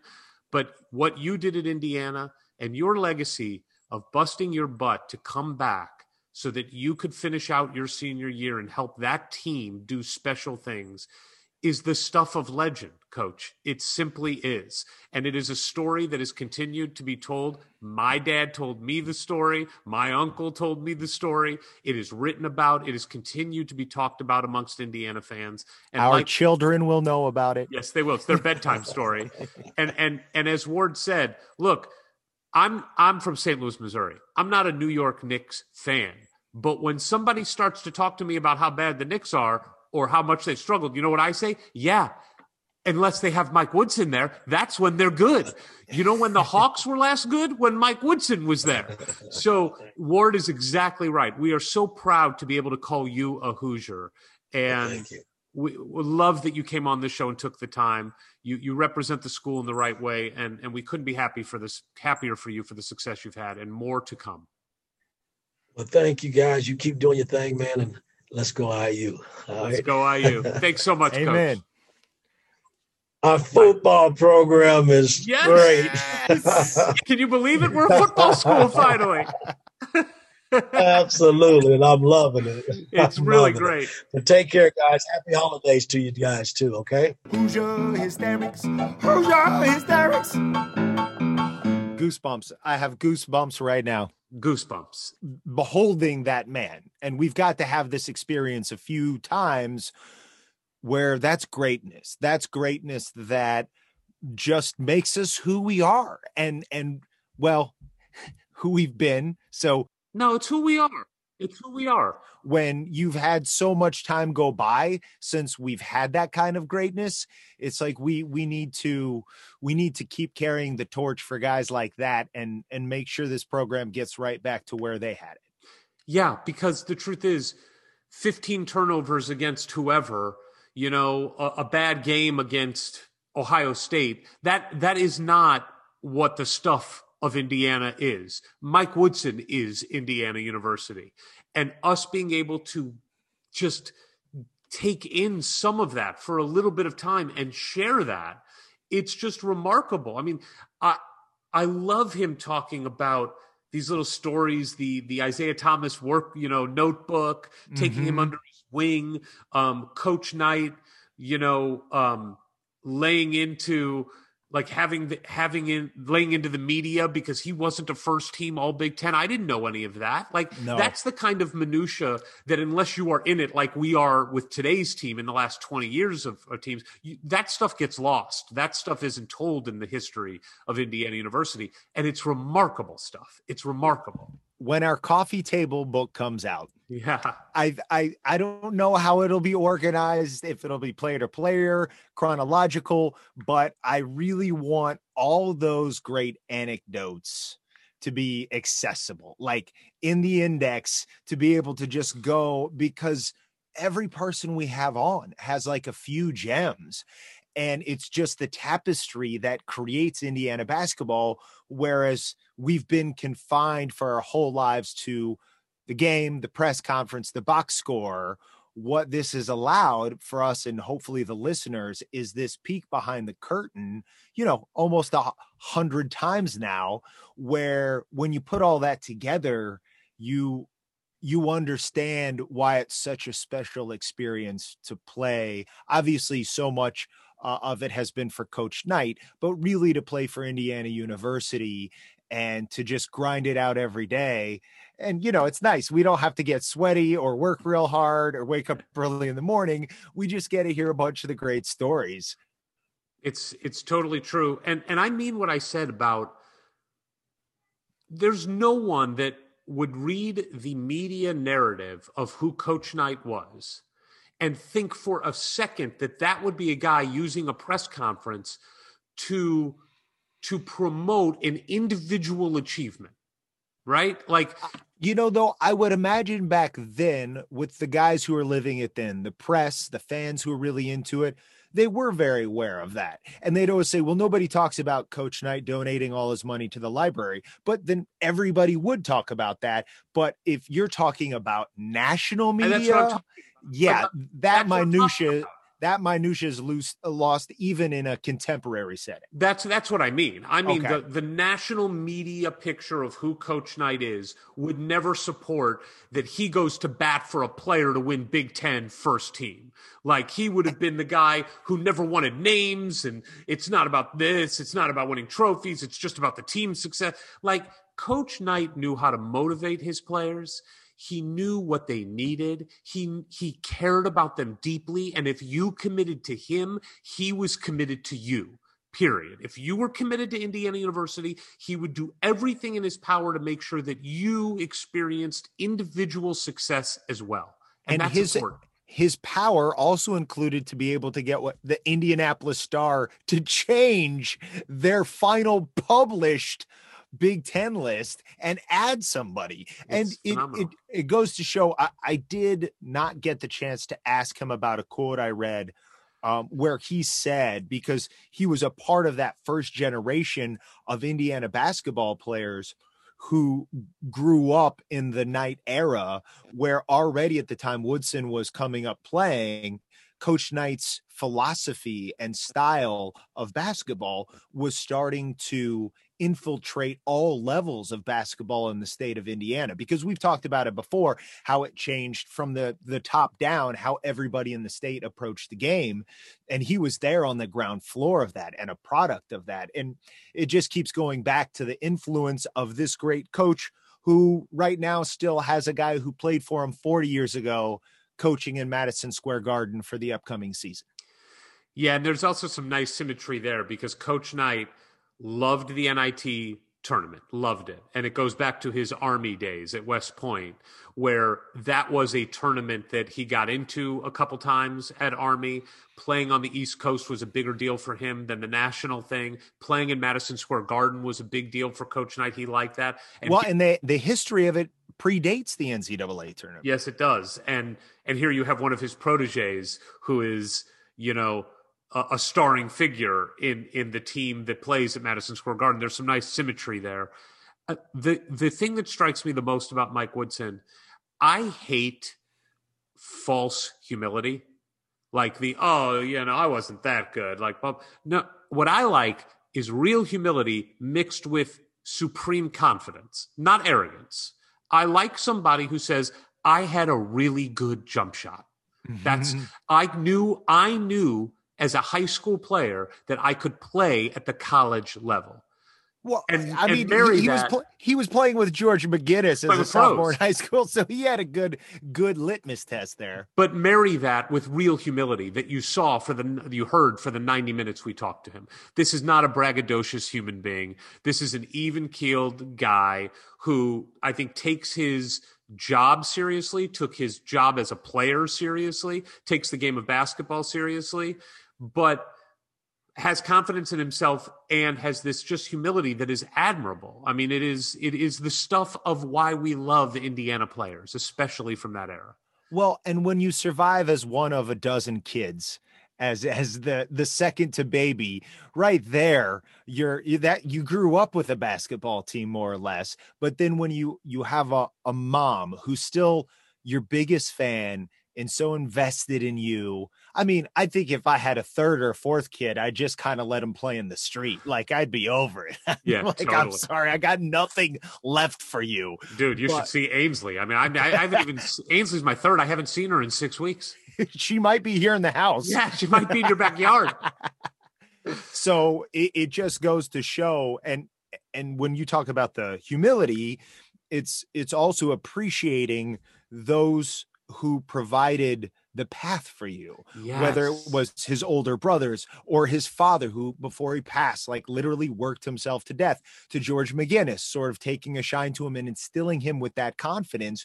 Because I think there's so many kids with so much talent, not just in basketball, but in anything, who end up not pursuing those given gifts because nobody told them. Right? Nobody supported them. Nobody encouraged them. And then beyond that, what I love so much about Mike Woodson is, how about all the other people he mentioned? His high school coach that he felt terrible about because of the Wisconsin job. How about hired him to be an assistant? And hired him to be an assistant. Yeah. And never forgot it. Never forgot it 30 years later.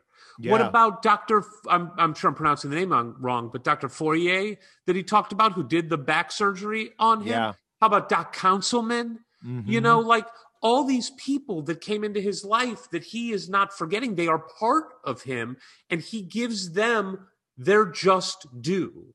That is the sign of a good human. It is why we love so many of these guys. Coach Knight recruited character. Mm-hmm. Absolutely. Did he hit on everyone? No, of course not. But his hit rate was out of control. I mean, his hit rate was crazy. And a quick aside, because we've talked about this recently, it is one thing I love about our team right now.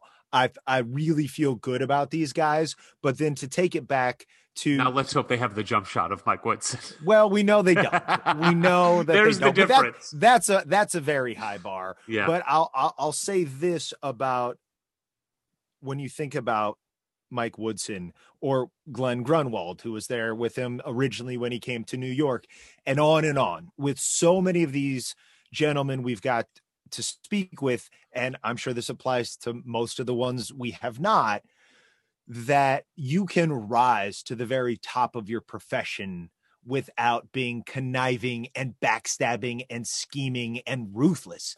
If you are a good human being, some natural talent is probably always an important part of it, but then they're also all just grinders. And the way he attacked his rehab was, again, it's all a testament to, like, you put in that time and you can come out on top and have a wonderful career, whatever direction it takes. I also want to mention, great call on diving into more to Doc Councilman with the swimming stuff, because it talks to the bigger idea of of IU being a big family. And we've been hyper focused on basketball. We're bringing football into the fold as that's so fun and exciting, but it's really just a testament to what the university means to itself, like to rally around that. It's when everybody's rowing in the same direction. I don't think we have a rowing team, but if we're all kind of united and working together, if the football and the basketball and the volleyball and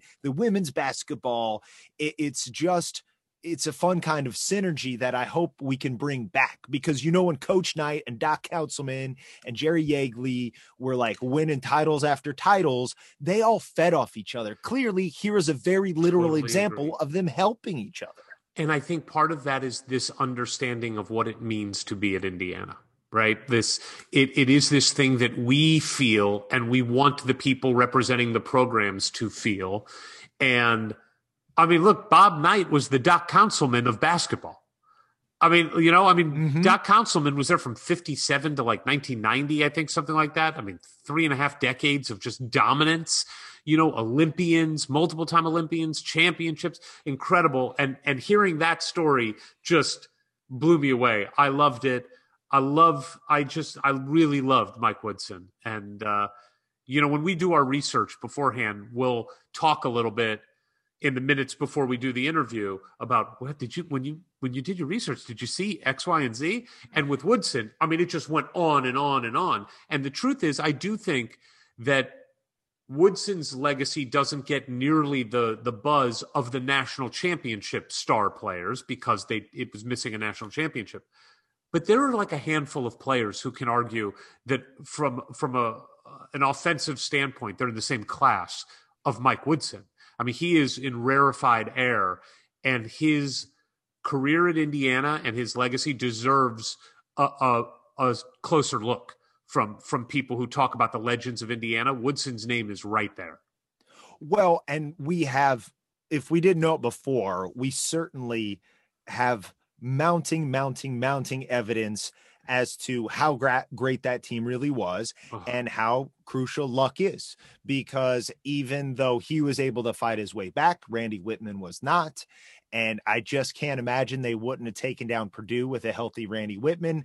And of course that team had the talent to win a national championship. And unless you were alive then and watching, without them actually achieving that, it just naturally recedes into the background and gets glossed over in almost any conversation, because unless you're going to, and I think at this point, an article was written of the greatest teams not to win it.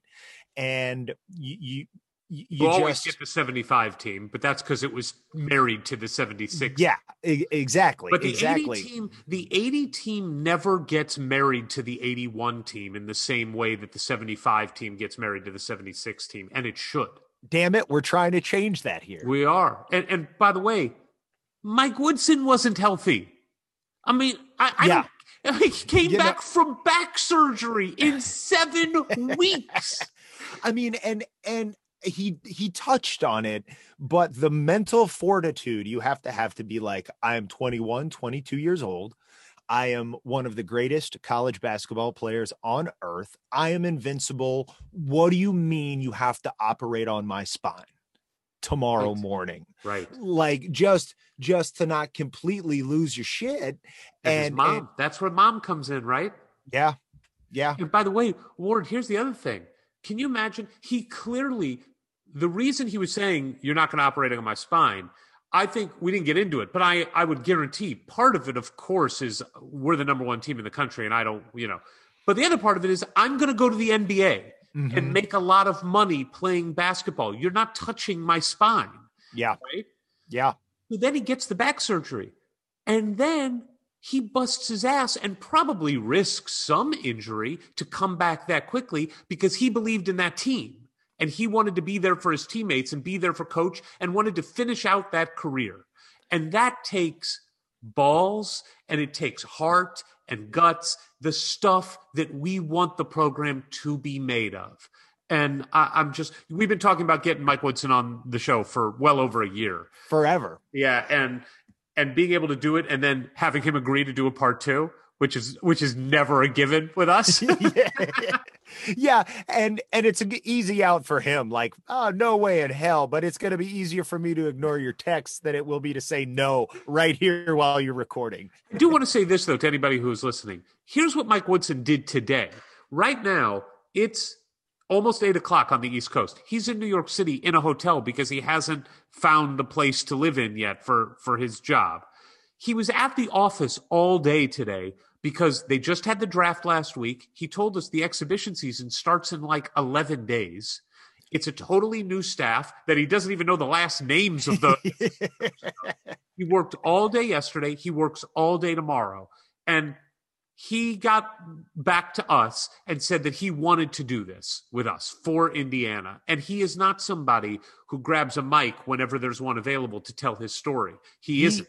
He even said, like, I mean, when I was doing research, not finding a lot of in-depth Woodson interviews, and it speaks to how much IU does mean to him.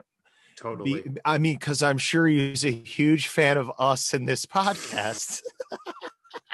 But I'm guessing the bigger factor in that was he realized he could speak to times he remembers fondly and were meaningful to him, but he knows hopefully now he knows what he means to the IU fans, and he certainly knows what they mean to him. And special shout out, Scott Dolson helped us get this interview. And the athletic director for Indiana University is a supporter of us sharing the history of Indiana University with as many fans of Indiana as possible. And that's really important. And it speaks to Scott's character too, and it speaks to the stuff Scott is made of and how much he loves Indiana because he sees value in it. He is one of us, right? You know, and I couldn't tell you really the biography of previous ADs because we haven't had him on the show. Although but with Scott, we've tried. Can't fault the guy for trying, but we know Scott is one of us. One of us. And so to have the support from the very top of the athletic department, because it's not just nostalgia, it's also very practical. Like this is something where bringing the whole history and legacy of IU together and present it to the fans, you know, it keeps the flame burning. And when you have somebody like Mike Woodson coaching for the New York Knicks, by the way, they did draft a Dayton guy. We'll be there next year. It was kind of painful on an aside when my kids were watching the draft with me and they're like, are there going to be any IU players taken? And I was like, not this year, kids, but we had one last year and we're going to have one next year, but not this year, kids. Anyway, that it is crucial. Who was drafted last year? Wasn't Romeo last year? 2 years ago, right? Well, he played. He was a rookie this year. Right. Yeah. You're right. Yeah. So that made me kind of feel better. Okay. Just we had a lottery pick a year ago. Just 1 year off. And we'll probably have somebody drafted next year. Yeah. So it's certainly something where just for the brand, not to be too calculating about it, but the world needs to know there's Hoosiers out there at all levels of the game, and coming here, that's not only going to give you a better opportunity to get a good look. You want to play at the next level, but hey, if you like this coaching thing for the long term, you couldn't come to a better school. I agree with you. Although I will say this, you're right that there's a calculus that is important there. I don't think that's why Scott does it to help us. I really don't. I think it's more about he's one of us. And he gets the value that it gives to fans and just viscerally likes it and wants fans to know the history that he knows that's meaningful to him. And if you can connect that to younger fans and older fans and connect us all together, it just makes being an Indiana fan better. And yeah, I agree. I was just going on my own digression. But I think you're right. I think that there is a net result of it that is tangible. I do. Maybe it ekes out there to a few corners, but it's sort of like if we can do it in this way, and then some of the listeners share that, it just becomes a part of the whole package of 100 years of basketball that does make us special. And I think along the way, I've bought more and more into the idea of us being special, not that I didn't know, of course, with the history, the legacy, the attendance, the value of the program, that IU is still special. But by God, I just don't think there's many other schools in the country whose alumni and former players speak in such loving terms about their school and their school days and the people they went to school with. That does feel very special. It is. It's not just a place you went to school. I mean, it is, I was talking to Rabbi about this. You can only explain it to people that are in it. I mean, look, my girlfriend, Holly, she lived in Los Angeles her whole life. She went to UCLA. It was a place she went to for 4 years. She has no pride associated with going to UCLA. She could have gone anywhere. She went to UCLA because it was the closest, Well, and it's like, it's a great school, but that's more transactional. Like, look at how great this That's it. It was a stop. Is. It was a stop. But Indiana, if you are a true fan of Indiana, you get meaning from it. And I don't say that in a silly way. It is meaningful to you in a real life way. The joy of winning football games, of seeing the program, where it's at right now, the idea that Archie can get us to where we want to go, you get real meaning from that. It makes your life enriched. Seeing Indiana raise up the rankings of U.S. News and World Report, if that were to happen, but seeing when Kelly School of Business is ranked the #1 online program in the country, it's seeing when IU is ranked the #1 party school in the country. Meaningful. I'm not going to lie to you. I was an undergrad. That meant a lot. When Indiana was voted hottest girls in the Big Ten, it was meaningful to me. So my point is, if, like the kids say, if you know, you know. And if you know what Indiana means, and the rest of you can go stick it up your ass. And on that note, follow us on Twitter at Hoosier Hysterics. For the Hysterics, no E, no I, but the sometimes why. Really fun one. Legend. And we will see you. I always say we will see you. What should I be saying? We're not going to see them. We will talk to you next week. You'll hear us next week. And you'll hear us next week. From the halls of assembly, you'll hear us scream and shout. Our love of Indiana is manic and devout. Archie and his boys, we discuss in unique manner. We won't be satisfied until we hang another banner. Us two goofy guys go by names of Ward and Eric. And as you probably know by now, we're Hoosier Hysterics. Hoosier Hysterics. Hoosier Hysterics.